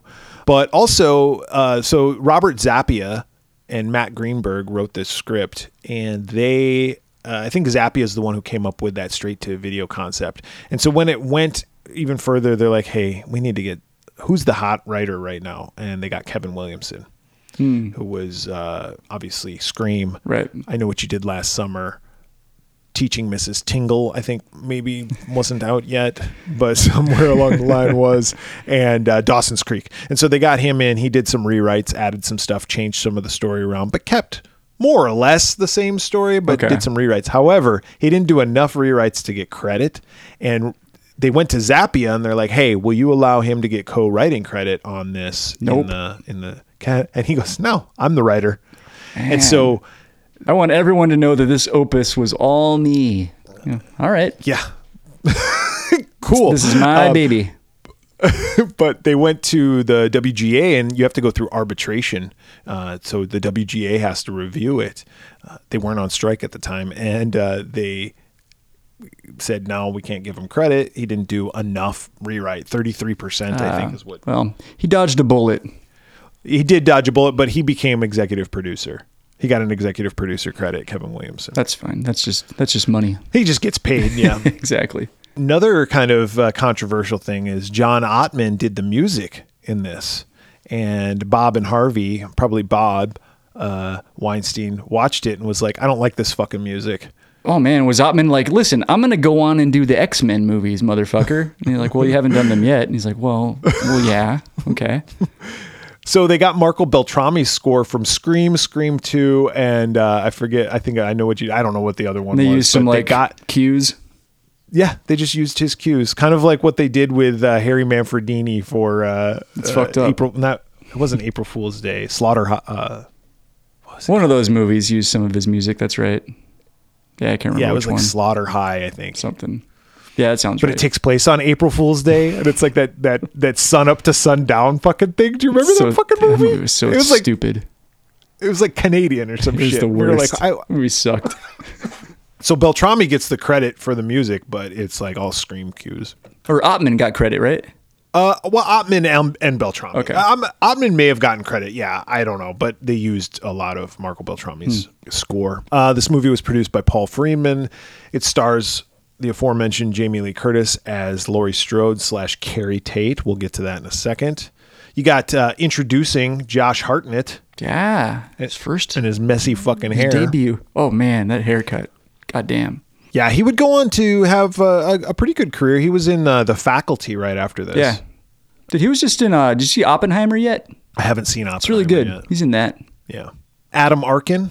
Oh, yeah, Alan Arkin's son. Michelle Williams, Oscar winner. Actually, Jamie Lee Curtis, Oscar winner. They were both nominated this last year for Oscars. Michelle Williams for The Freedmans, Capturing the Freedmans, and Jamie Lee Curtis won for Everything Everywhere The Fablemans? Whatever the fuck the name is. Did I say Capturing the Freedmans? That's another movie. The Fablemans. It's a good movie. There's another movie called Capturing the Freedmans. I don't know. Fablemans. Yeah, I like Fablemans. Yeah, it was good. I mean, it's Steven Spielberg. It's a Steven Spielberg movie. Who else is in this? Janet Leigh. She has a little cameo. Mm-hmm. LL Cool J. And then Chris Duran plays Michael Myers. You got his name on your little mask back there? I do. Yeah. And then Nancy Stevens is reprising her role as Marion. And you got Joseph Gordon-Levitt with a little Jimmy. Little guest role. I had this friend back in Arizona who never could remember that guy's name, Joseph Gordon-Levitt, so he'd always call him Geordie Levy-Scott. Oh yeah, I think we talked about this. It's awesome. So every time Geordie I see him, I'm like, Levy-Scott. "Oh, Geordie Levy-Scott." Runtime of this movie, 86 minutes. Budget was $17 million. How much did it make at the box office, Dad? This movie did well, and I saw it at the theater. I'm going to say it made $80 million. Yeah, $75 million is what it makes. I wanted to read the back of the box synopsis for you. I won't go through the cover, because the cover is pretty fucking boring. It's just boring like as typical, shit. like Scream VHS cover box. But it says this. This smart and suspenseful thriller scares up a bone-chilling good time with original Scream Queen Jamie Lee Curtis, True Lies, Halloween 1 and 2, and a hot cast of hip young stars. Now the head mistress of a private school, Laurie Strode, Curtis, is still struggling with the horrifying 20-year-old memories of the maniacal killer Michael Myers when he suddenly reappears with a vengeance. Oh, shit. And this Halloween, his terror will strike a whole new generation. Laurie's rebellious son, Josh Hartnett, the faculty, his girlfriend, Michelle Williams, TV's Dawson's Creek, and the school security guard, LL Cool J, Woo, Baps. Those are the credits we need to know him for. Woo and Baps. All right. Will become Michael's newest victims unless Laurie can conquer her greatest fears and put evil in its place once and for all. The time has come again for you to experience the frightening fun of Halloween, the motion picture series that totally redefined terror. Oh, my God. I got to say, calling a movie smart doesn't make it so on the box. It's smart and suspenseful. I found neither. It's neither of those things, David. So I was excited for this movie. 1998, Brett, 21 years old. I'm ready for Halloween. It's been fucking, we had to sit through those other movies. Halloween 6 fucking sucked. This is going to be directed by Steve Miner. Yeah, I was super excited too. Summer of 98, I would have been 17. So it's like, I'm finally 17. I can see whatever I want. I don't need to like rely on my parents. You can drive. I'm totally going to go see this. Yep. Yeah, you can go out with your friends that summer. So this was the first Halloween movie that I saw in a theater. Yep. I remember seeing it, and I'm going to be honest with you. After I saw this movie, I was like, that movie fucking kicks ass. I also thought that. And this was the first time that I have watched this movie all the way through since I saw it in the theater. I've gotten like bits and pieces of it on TV over the years, but this was the first like complete watch through. My opinion has changed. Yeah, so I have seen this movie a couple of times since I saw it in 98, and my opinion has slowly gone down of this movie. It's slowly degraded. In fact, I watched it a couple of years ago, and I go, fuck, man, nothing happens in this movie until like 15 minutes left. Yes. I wrote some timestamps. Let's kind of talk about what goes on here. So it's been 20 years. It's October 29th, 1998. Which is almost 20 years to the day from when Michael Myers was last terrorizing Haddonfield, Illinois. And now we're in Langdon, Illinois. Yeah. So Langdon, Illinois, Nurse Marion Chambers comes home, and we learned to find out some of this information, but I'm just going to recap this. Loomis is dead. I mean, he died in real life, so they had to write him out. Yeah. So Loomis died. And Marion Chambers, Nurse Chambers, was his personal nurse. Like a live-in nurse, I guess. Or maybe she was just checking on him. She lived together. There, right? They banged. Yeah, I think he banged her. Totally. Fucked. They were doing it. He's like, oh, Marion. Sam Hain. I fucked her 9 times. 6 times. It's like, no, it was 9. It's like, no, it was 6. So he fucked her 9 times and then died. And he got to keep all of his files from the hospital as he was a decrepit old man, because I guess that's what happens. You got to keep the files. And also make sure to put like your most important file, put it in plain sight. And if it has that person's known whereabouts, like make sure that shit's like displayed. Have maybe a light shining on it that says Laurie Strode. Strode, Laurie. Put that on there, and then also have a fucking corkboard with pictures of like a serial killer. Yeah, where he might be. And so what we also find out is that Michael, they never found his body. He burned. This takes place after part 2. This disavows 3, 4, 5, and 6. Yep.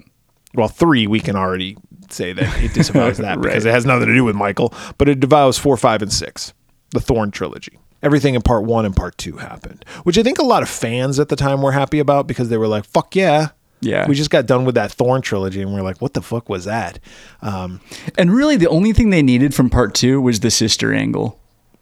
Otherwise you don't really even need part 2. No.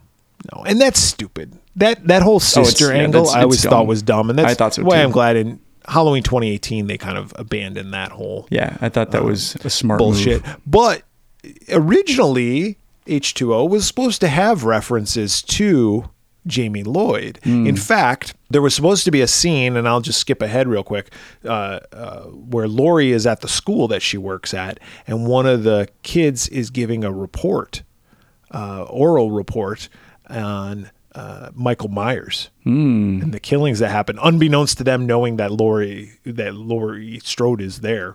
Because everybody presumes that she's dead. And we'll get to that in a second too. But they say how her daughter was killed. Her daughter Jamie was killed. That was an original scene from this. So they were going to acknowledge the events. Just take it out. Give her a son with a shitty haircut. Better that way. Well, she was always going to have a son though too, because that was like her new life son. Okay. So she abandoned this one and then had a new life son. Whatever. Okay, so Marion Chambers comes home and discovers that her house has been broken into. Yeah, and she like actually does something really smart. Yeah, the porch light is smashed. She opens the door. She hears like a little noise and she's like, fuck this shit. And she books it next door.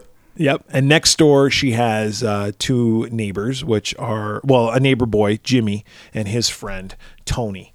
And they're out there playing like street hockey, and he's got a hockey mask on, which is a nod to, of course, Jason, and Steve Miner directing those movies as well. So they're like, all right, we'll go check it out. And Jimmy calls the cops and he's like, hey, let's go check it out. Let's do the smart thing and not wait for the police. Let's go investigate ourselves while we wait for the police to come. And he goes in there and he sees that the place is a mess. There's an office that has all of Loomis's stuff and it's in ransacked. Yep. He had the Grail diary from fucking Last Crusade in there and he ransacked the room. Yep. He's like going all through her stuff. Like he stuffed some beers down his pockets. And I mean, that's what any kid would do. It got me thinking, like when you were younger or even as an adult, like, did you ever have to house sit or like check on somebody's dogs or cats or bring their mail in or do anything like that, like while they were on vacation? I didn't. I was just curious if you were a snooper or if you were all business. See, I would only snoop for things in plain sight. Like, I wouldn't physically move anything because I didn't want it to be like fucking Kathy Bates, like recognizing a penguin moved or some shit. Nowadays, everybody has cameras, so you couldn't do it now. But I just remember like trying to like low key snoop on people's shit. Yeah. But Jimmy's going all through his shit and he's calling himself Jimmy. He's talking in the third person. He's like, Jimmy's going to fuck you up with my stick or something like that. Hockey stick. Yeah, nothing ends up happening. He does like hear a noise or something happens and he turns around really quick and destroys the kitchen. And then when he goes out, this is kind of a funny moment. He's like, hey, whoever it was, they really ransacked your office and stuff. Oh, and they also messed up your kitchen and might have stole some stuff out of the refrigerator. Bye-bye. Yep.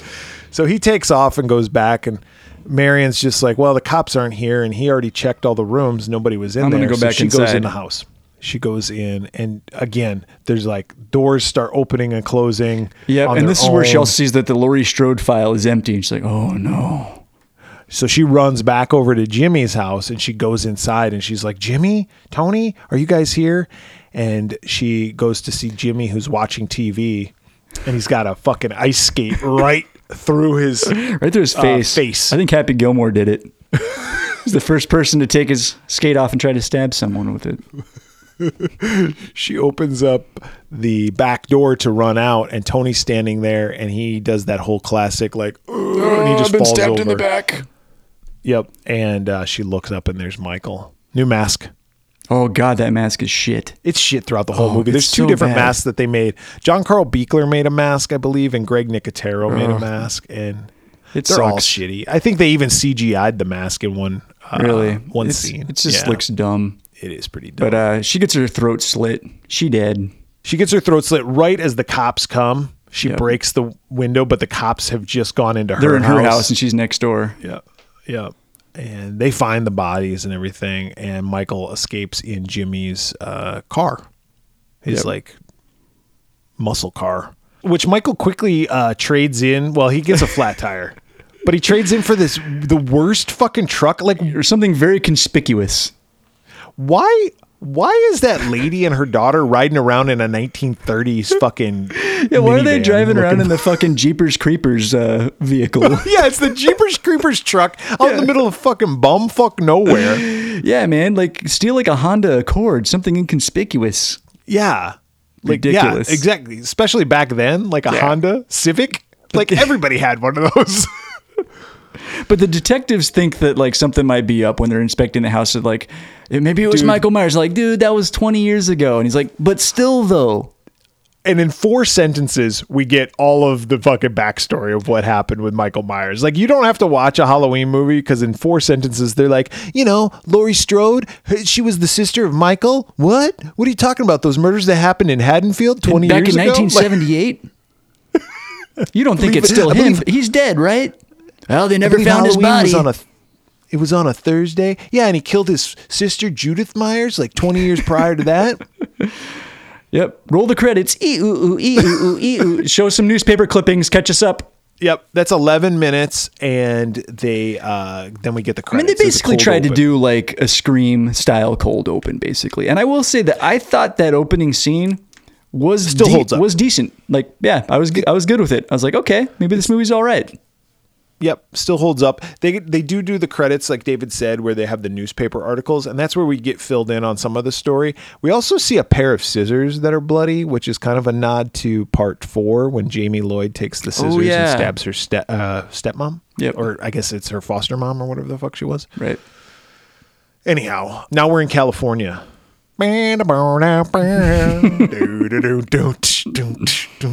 Tupac and Dr. Dre are coming up. No sad body. Summer Glen, California. Halloween. Yeah. So Laurie, who goes by the identity of Carrie Tate. I'm just going to call her Laurie. Please. But they refer to her as Carrie Tate throughout the entire movie. Yes. But her name is Laurie Strode. She faked her own death so she could hide It's easy to do. Michael. She faked her death in a car accident. Tupac. Right? Speaking of Tupac, he fucking did it. He's like, That's right. Remember that movie Halloween H2O and his whole crew was around him? And they're like, yeah, that movie was kind of whack. And he's like, yeah, but hear me out. I'm going to fake my death. They're like, whatever. Whatever, dude. They're like, is that the only movie that you have reference to someone faking their death? And he's like, yeah, pretty much. It is. So, Tupac, a lot of people don't know is that Tupac loved Halloween H2O. And the crazy part was that he was dead before the movie even came out. But he had read an early copy of the script. He was supposed to play the LL Cool J character. Like, oh, we got to get a different hip hop artist now. They say ladies love him. Let's get him in the movie. But yeah, she's now the headmistress, like a boarding school. What the fuck does that mean? Does that mean the principal? Like I guess so, or the dean? Well, it's not. It's a high school, so it's not a dean. Headmistress. It's just fucking weird. She's like the head honcho. Yeah, I guess she's like the principal of this boarding school in California. I just think headmistress. That sounds like sounds you're really sleazy. You're really good at giving blowjobs. Yeah. She's the headmistress. It's the woman in charge of the school, the principal. The headmistress. She stands on the corner and entertains menfolk for money. Yeah. Sucking dick. I'm a headmistress. It's fucking British, of course. Headmistress. Hello. You're the headmistress? I am. Is it a headmister?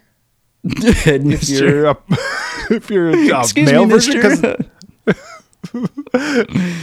I'm an headmister to you. Fucking Tom Atkins in Smurftown. Yeah. So she's the principal of this boarding school. It's a private boarding school, and she has a son. His name is John. His name is Josh Hartnett. His name's Josh Hartnett. He's got fucked up hair. And she is hiding.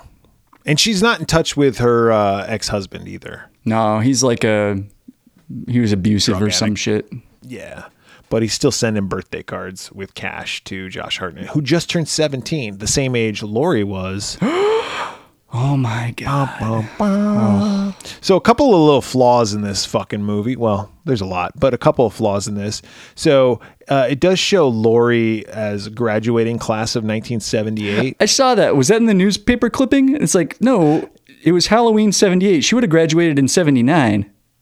Yeah, right? if she was a senior. If she was a senior. I don't even know if she was a senior that year. Yeah, stupid. But anyway, also Halloween Day, it says October 31st. It's now October 31st, 1998, which was a Saturday, David. Why would they be in school on a Saturday?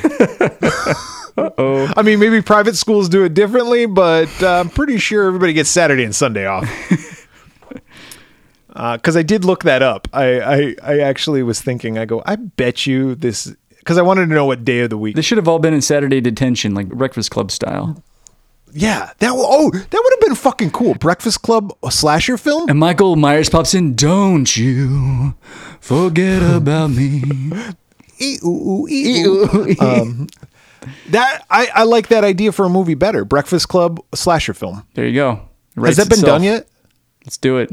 That's copyright Swearwolves, 2000, whatever year it is, 23. I forgot what year it was today. I thought it was 2024 already. I do that, dude. I do that all the time. Fuck. Or have you ever written like 2013 or 2015 on something? It's like, wait a second, what? Yeah, I've done weird shit like that. We're like, holy shit, I got to stop living in the past. And then you think about it, you're like, God, I wish it was. Yeah. That would have been nice. Oh, well. All right, so she's there. Her secretary is Norma Watson, which is Janet Leigh, who's driving the car from Psycho, and it's got the same license plate. I saw that. Yep. And her name is Norma, which is Norman Bates' mom's name. And I do like we get like one major scene. Well, not major, but like we get a scene of them having a conversation. And when she walks to that car, did you pick up on the music? Plays a little bit of the Psycho motif. That was kind of cool. Yep, it was the Psycho theme. And I like Janet Leigh says something. When she's talking to Jamie Lee Curtis, she says something like, "If I can be maternal for a minute." I was like, "Oh, yep. I see what you did there." Yep. So it's kind of cool. And the fact of the matter is that Janet Leigh, her previous film role, she hadn't done a film in like 18 years. Oh, wow. And that The Fog? film was The Fog with Jamie Lee Curtis. So crazy. Yeah. But we find out all the students at the school are going on a field trip to Yosemite. Josh Hartnett really wants to go, but mom is like, "No, Michael Myers will try to kill you if you go." And he loves the woods. He loves national parks. He's trying to hit them all. He knows where we are. He'll get you. So she's like, no way, you're not going. And he's like, "Mom, you got to stop living in the past. You got to let me. I'm a man now. I'm a man." And she's also a drunk. Yeah, kind of low key, but like, yes. Yeah, she drinks wine like she just guzzles it. Mm-hmm. While she's on the clock, because Josh Hartnett like sneaks out to steal some hooch with his little buddy, and she bumps into him. Yeah, so his nerdy buddy Charlie and Charlie's girlfriend Sarah, and then Josh Hartnett's girlfriend Molly, who is Michelle Williams, Oscar winner Michelle Williams, or Oscar nominated. She hasn't won, I don't think. Not yet. Not yet. She accepted the award for Heath Ledger, Best Actor. Right? For Heath Ledger, yeah, because they were married. His posthumous award. R.I.P. Heath. Heath Ledger, who was in A Knight's Tale with Geordie Levy-Scott, who's in this movie. Geordie Levy-Scott. Not A Knight's Tale. He was in that fucking 10 Things I Hate About You. That's right. Yeah, not A Knight's Tale. Geordie Levy-Scott. Okay.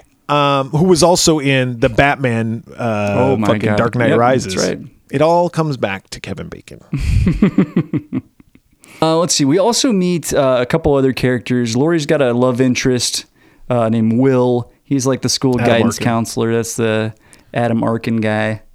Yeah. Hey, real quick. I forgot. I went off on that tangent for a second, but Josh Hartnett, Molly, Charlie, and Sarah, they're all going to stay back from Yosemite. And they're like, fuck it. Everybody's going to be in Yosemite. You can't go anyway. Let's just party here. Yeah. On Halloween, we'll have the whole school to ourselves. And Josh Hartnett's never celebrated Halloween before because his mom forbids him to because she's all traumatized. And then another thing, too, is that she ultimately acquiesces, Laurie does. And she's like, "Hey, you can go." And he's like, "Perfect. I signed your permission slip." And he's like, "Oh, thanks, Mom." He's like, "Cool, I'll go." So he just uses that as an excuse to just say like, "Oh, I went, but I'm going to kick it here and bang my girlfriend." Yeah, now my mom thinks I'm gone. Even better. Yep. So they're all hanging out in the dorms at the school. He doesn't live there. Well, I don't know. Is her house... I didn't understand this whole dynamic. Does she live on campus too? I think they live there. Okay. It's like a gated community. Oh, yeah, and LL Cool J is the security guard. He's very lax with who he lets in and out of the gate.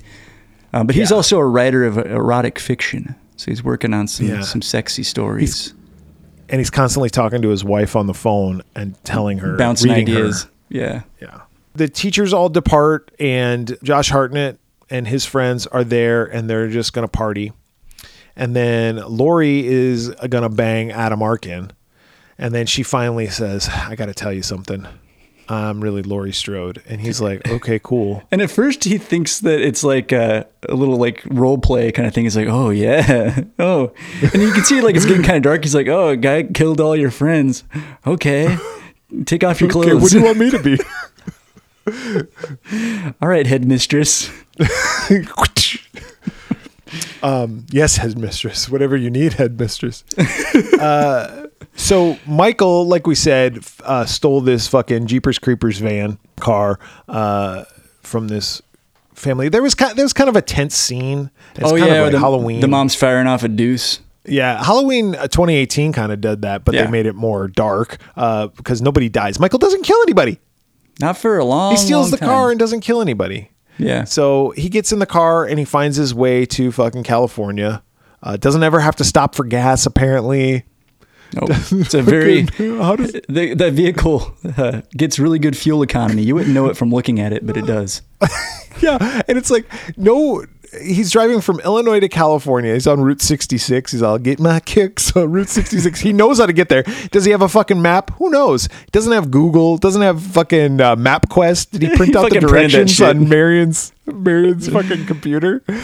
Even if he could, does he know how to use the internet?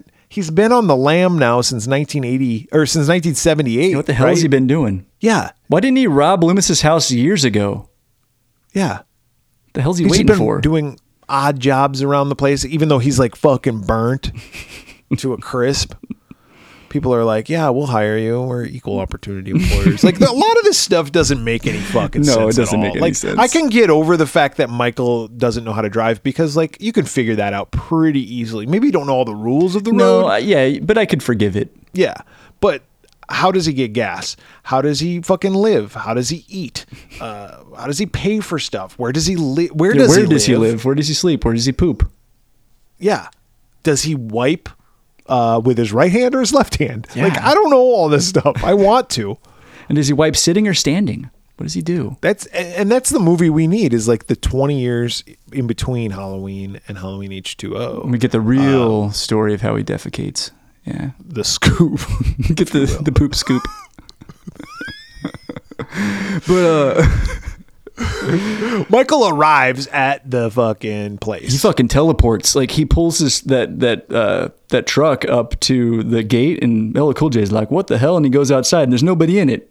How the hell did he get out? Where'd he go? He's a slippery one. Yep. And LL Cool J has to, of course, open the gate, and Michael sneaks through the gate and gets in, and then LL Cool J closes the gate, locking everybody in. Oh my God. And Michael but we get a couple of like, he's in the background scaring, but he never kills LL Cool J. No, we just see him kind of lurking. And by the way, he never kills LL Cool J. He does not. He just lurks around and he's like, well, you're not who I'm looking for. So I'm just looking for Lori. But I'm not looking just for Lori. I'm going to kill all these kids too. Just because that's what I do. Yeah. There's only 4 kids there. And now at minute, I believe it's 58. 58. You are correct. We get our first kill since the opening scene. We get our first kill, and it's off screen, by the way. Yes. Oh, I was so pissed off. This is the 4th kill of the movie, and only 1 has been on screen, and that was the throat slit. And his death, it's Charlie, by the way, that gets killed here. Mm-hmm. He sees Michael Myers, and he's like, oh, hello? Or something like that. Or, hey, who's this? Or some shit. And then it cuts away. And then the next time we see him, he's dead. Like, we don't even get, we don't even see a knife come up and, stab. Well, and there was this cool scene, tense moment where he's going to get a bottle opener or a corkscrew. Oh, yeah, and he drops it in the garbage disposal. Yeah, and he's fishing his hand around in there. Yeah. And if you've ever put your hand down a garbage disposal, which I have. It's scary, even when you know it's off, and you do exactly what he did in the movie. He's like, you keep looking at the switch, like, that switch ain't going to move by itself, right? I'm not going to chop my hand off. Yeah. But they never capitalize on that. Nope. They never fucking have Michael turn it on and his hand just. Nope. No, better to just have him die off camera. Better that way. By the way, Charlie was Little Man Tate in the movie Little Man Tate with Jodie Foster. Yeah. Crazy. That kid who, I don't know what he could do. Play, I don't know what was that with Jodie Foster? Little Man Tate? What was that fucking movie? Yeah. Jodie Foster. We should also say at this point, after Lori tells Will who she is, she's like, I need to call John and check on him. And then she realizes the phone's dead. And she's like, oh, something's going on. Oh, we got to fucking find him. And she sees like, oh, his backpack is still here. His sleeping bag. He never left. He's on this campus somewhere. We got to fucking find him. So she like gets a gun. She grabs her gun. And so like, and then that's when LL Cool J tells her like, hey, there was this weird car that like pulled up, but I didn't see anybody. So she's like, Michael's here. We got to find him. So the three of them are trying to find Josh Hartnett. Meanwhile, Corkscrew Boy just got killed off camera. Little man Tate gets stuffed in a dumbwaiter. And his girlfriend comes, Sarah. She comes, by the way, way too hot for this kid. Oh, absolutely. Yeah, this guy's a fucking nerd. This chick was cute. Yep. So she comes looking for him and she's like, hey, I want to fuck you, but I want to eat first. And then she sees his dead body in the dumbwaiter. She's like, oh. And then Michael comes after her. And she gets in the dumbwaiter. And I did like this. She like rides the dumbwaiter up to like get away from him, like with her boyfriend's corpse in there with her. Yeah. And then she's climbing out of the dumbwaiter and Michael from below slices the rope. So the dumbwaiter comes down and it crushes her fucking leg. Yeah, it breaks her leg real nice. Breaks her leg. So she's crawling. Michael teleports up to the second story all of a sudden. And he's all ee-oo, ee-oo. And he just stabs her. Several times. But we don't see anything. I think we just see the stabbing motion. But yep, we just see him wounds, stabbing. No gore, nothing. That is the last kill of the movie. Yeah. Well, no, it's not the last kill. He does kill Adam Arkin. Yes, coming up. But I think that's it. But that's pretty much it. So Adam Arkin and Jamie Lee Curtis are running through and they got the gun and they see the shape coming towards them. Adam Arkin grabs the gun and he just unloads. Because they have a little fight with him. Like we finally get our first glimpse of Michael Myers and they like fend him off. Yeah. Oh, because they find their son. Michael is chasing Josh Hartnett and Michelle Williams, right? And he has stabbed Josh Hartnett in the leg, and so they're hobbling along, and they get. This is actually kind of a cool scene. They get on the other side of this gate, and Michael just reaches through, and he's like swatting at him, and he's so close, like he's just out of reach. Yeah, Michelle Williams dropped her keys on the other side of the gate and the door's locked. So Michael picks it up and he's like, he knows what key it is apparently. So he's going to open up the door. And that's when Jamie Lee Curtis opens the other door from the inside. And this is kind of a cool shot because we see Jamie Lee Curtis kind of come into frame where her head is now in the window of the door and we see her and Michael Myers make eye contact. And it's like, that's the first time they've seen each other for the first time in 20 years. Yeah. And she's like, oh, fuck. So she opens the door, they get in and then, Michael gets in and then we've got a little skirmish, but they get away. They get away and then they see the shape coming. So Adam Arkin just unloads the gun. Well, it turns out it's LL Cool J. Yep. And he's just laying there in a pool of blood. And they're like, oh, fuck, he's dead. And then Michael comes and he kills Adam Arkin. He stabs him in the back and like lifts him up a little bit. That's kind of cool. Like blood comes out of his mouth and stuff. He's like, doing the little fish flop in the air. Yep. Yep. So Jamie Lee Curtis is like, I ain't got time to cry over this shit. I'm running. So she runs and hides. I was looking for a way to get out of that relationship anyway, to be honest. So. Yeah. It's like it was really going nowhere. She runs. She tells the kids, let's go. Yeah, they get in the car. They get into her car and they drive. And then she gets to the gate and she lets the kids leave. And she's like, you guys go down to the Becker's house, which is kind of funny because... Yeah, kind of a nod to Scream. Yeah. That's Casey Becker. Yeah. It's also a throwback to what she tells the kids in 1978 Halloween. She says, go across the street to the Mackenzie's house. Yeah. But she says, go across the street, down the street to the Becker's house. Also, and call the cops. Another similar nod that there's a part in the movie where Scream 2 is on in the background, which is kind of interesting because in Scream, Halloween's on in the background. Full circle. By the way, it originally wasn't supposed to. It's not Scream 2 that they're watching in the original movie. They put that in. They superimposed that in afterwards. Yeah, they were watching something else. And I forget what it was, but it was like Plan 9 from Outer Space or some shit like that. I don't know what it was, but they changed it. That's just something I read. So they're the so she stays back. She's like, I gotta take this guy on. This is where we get this. Michael Myers is also superhuman. We know this anyway. But he like can do a one-handed pull-up, and he's also hanging up there just waiting for her to arrive one-handed. And then she walks by him, and he slowly lowers himself with his one hand. He's very strong. And it's kind of a cool scene, though. It looks cool. And Laurie's just walking around with an axe, and she's like, Michael! Michael. So they fight. She axes him in the shoulder. I think he stabs her in the arm or slashes her. And then they have a little cat and mouse thing going on. Yep. And she shoves him off of a balcony through a table in the cafeteria. Yeah, and she stabs him a bunch. She stabs him a bunch of times. She's going to stab him one final time. And then LL Cool J comes up and he's like, no, he's dead. He's dead. It's like, motherfucker, what? And how are you not dead? Yeah. Because spoiler, later in the movie, LL Cool J's on the phone with his wife. He's like, hey, baby, the bullet just grazed me. He's like, my acid just grazed you. That pool of blood that you're in was huge.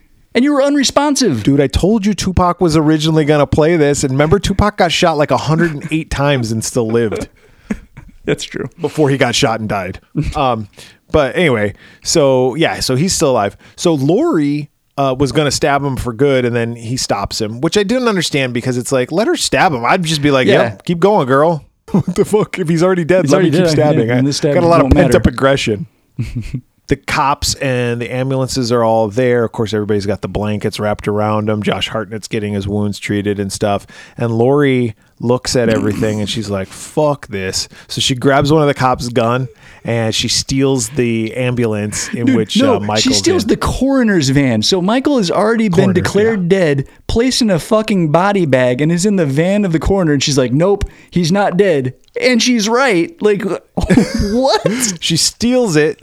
She's driving, and Michael does. He sits up in the body bag, unzips himself, and starts attacking her. She slams into a tree. His body goes flying. She slams the brakes and ejects him through the window, which I thought was kind of smart. Right. Yeah, that's what happens. And then he stands up, and she rams into him. She guns it, yeah. And they go off the side of this cliff, like into a ravine or some shit. Into a ravine, and the van slams into Michael and pins him against a tree, right? Yep. And she gets thrown from the van, and she's got the axe, and she goes up to him, and he's looking at her, and he reaches his hand out, and she goes to touch it, kind of feeling some sympathy for him. Yep. Yeah, their hands almost touch. And then she's like, fuck this. And she grabs the axe, and she swings, chops the motherfucker's head right off.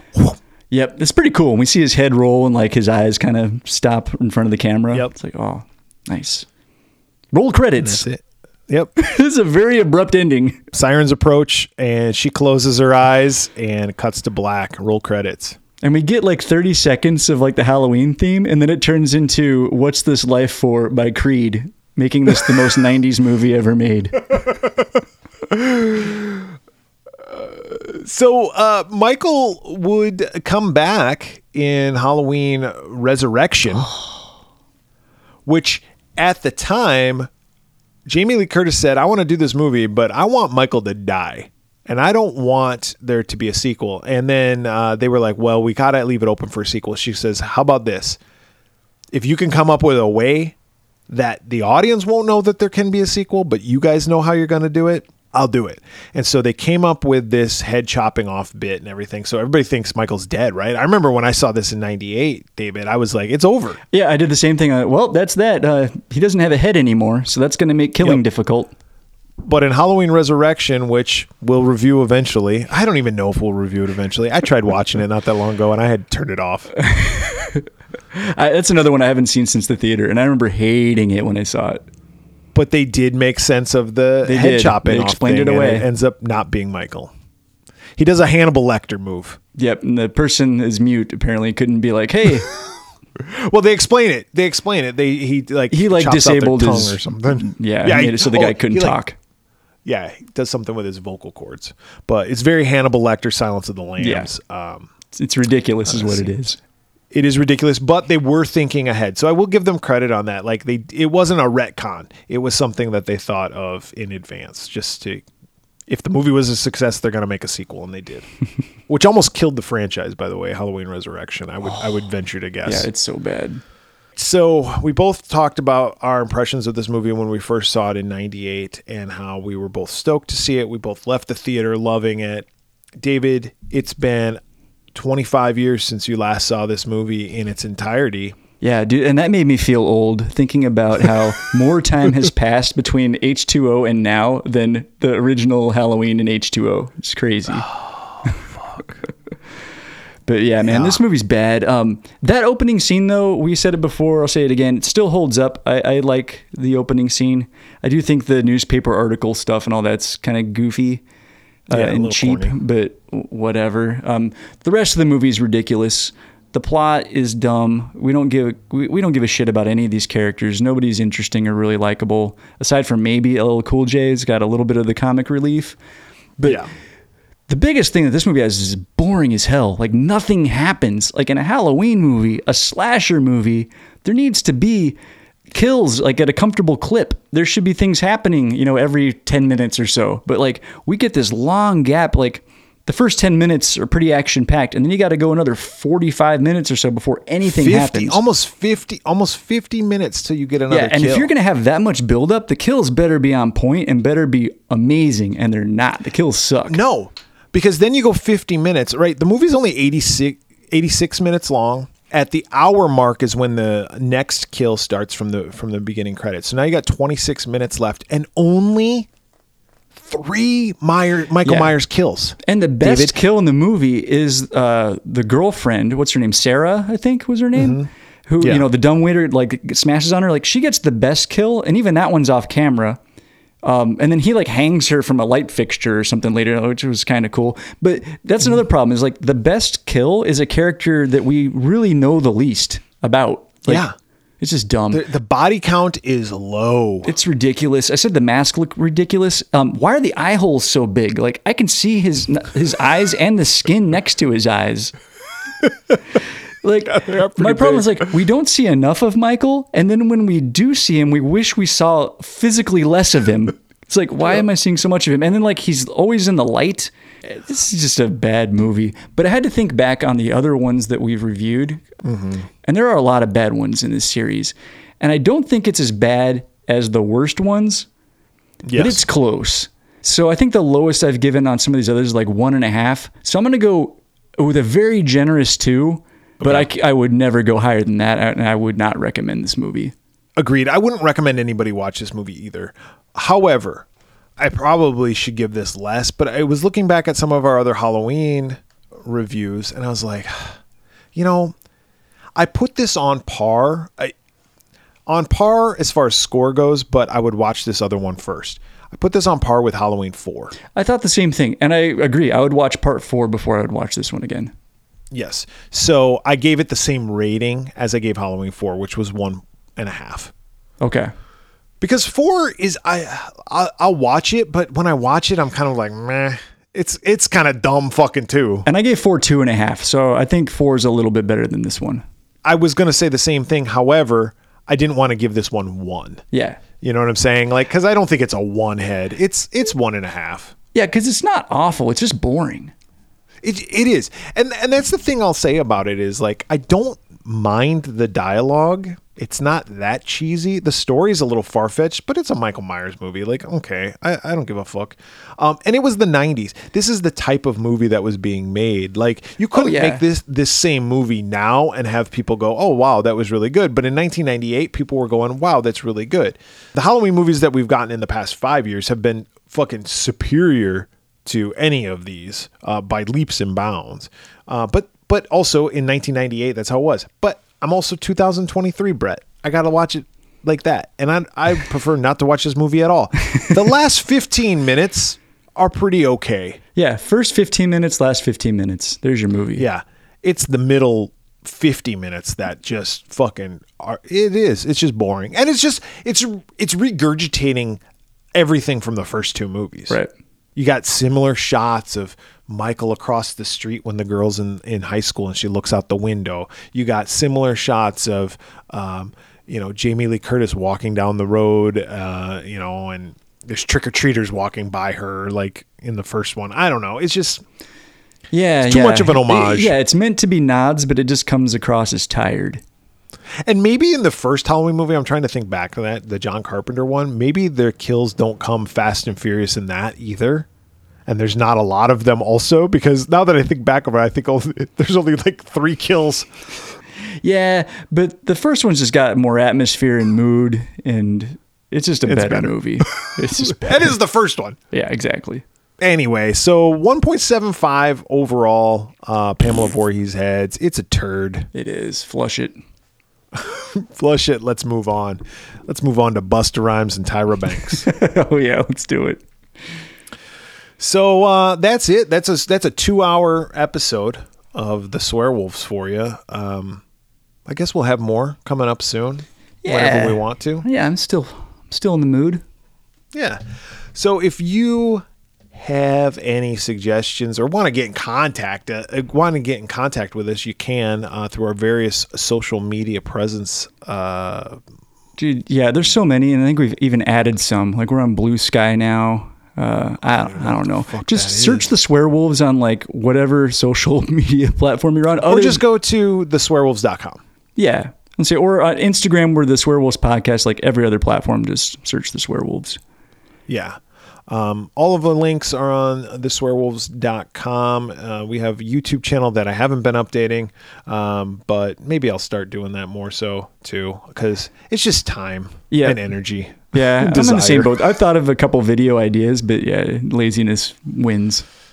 Laziness always wins out over activeness. But I've been busy doing other things, David. I've been busy. Like I wrote a screenplay. I've been rewriting that said screenplay multiple times. I think I'm on my 10th iteration of it at this point. And I started writing another one that is also a horror movie. Dude, you should hand it off to Kevin Williamson and then fuck him over. Thanks for the rewrites. I'm not going to give you credit, though. He didn't write 33% of it. Yeah. So yeah, I got that I'm working on. I know you've been working on music. Yeah. Nothing released, but just working on stuff. Keeping busy. Yeah.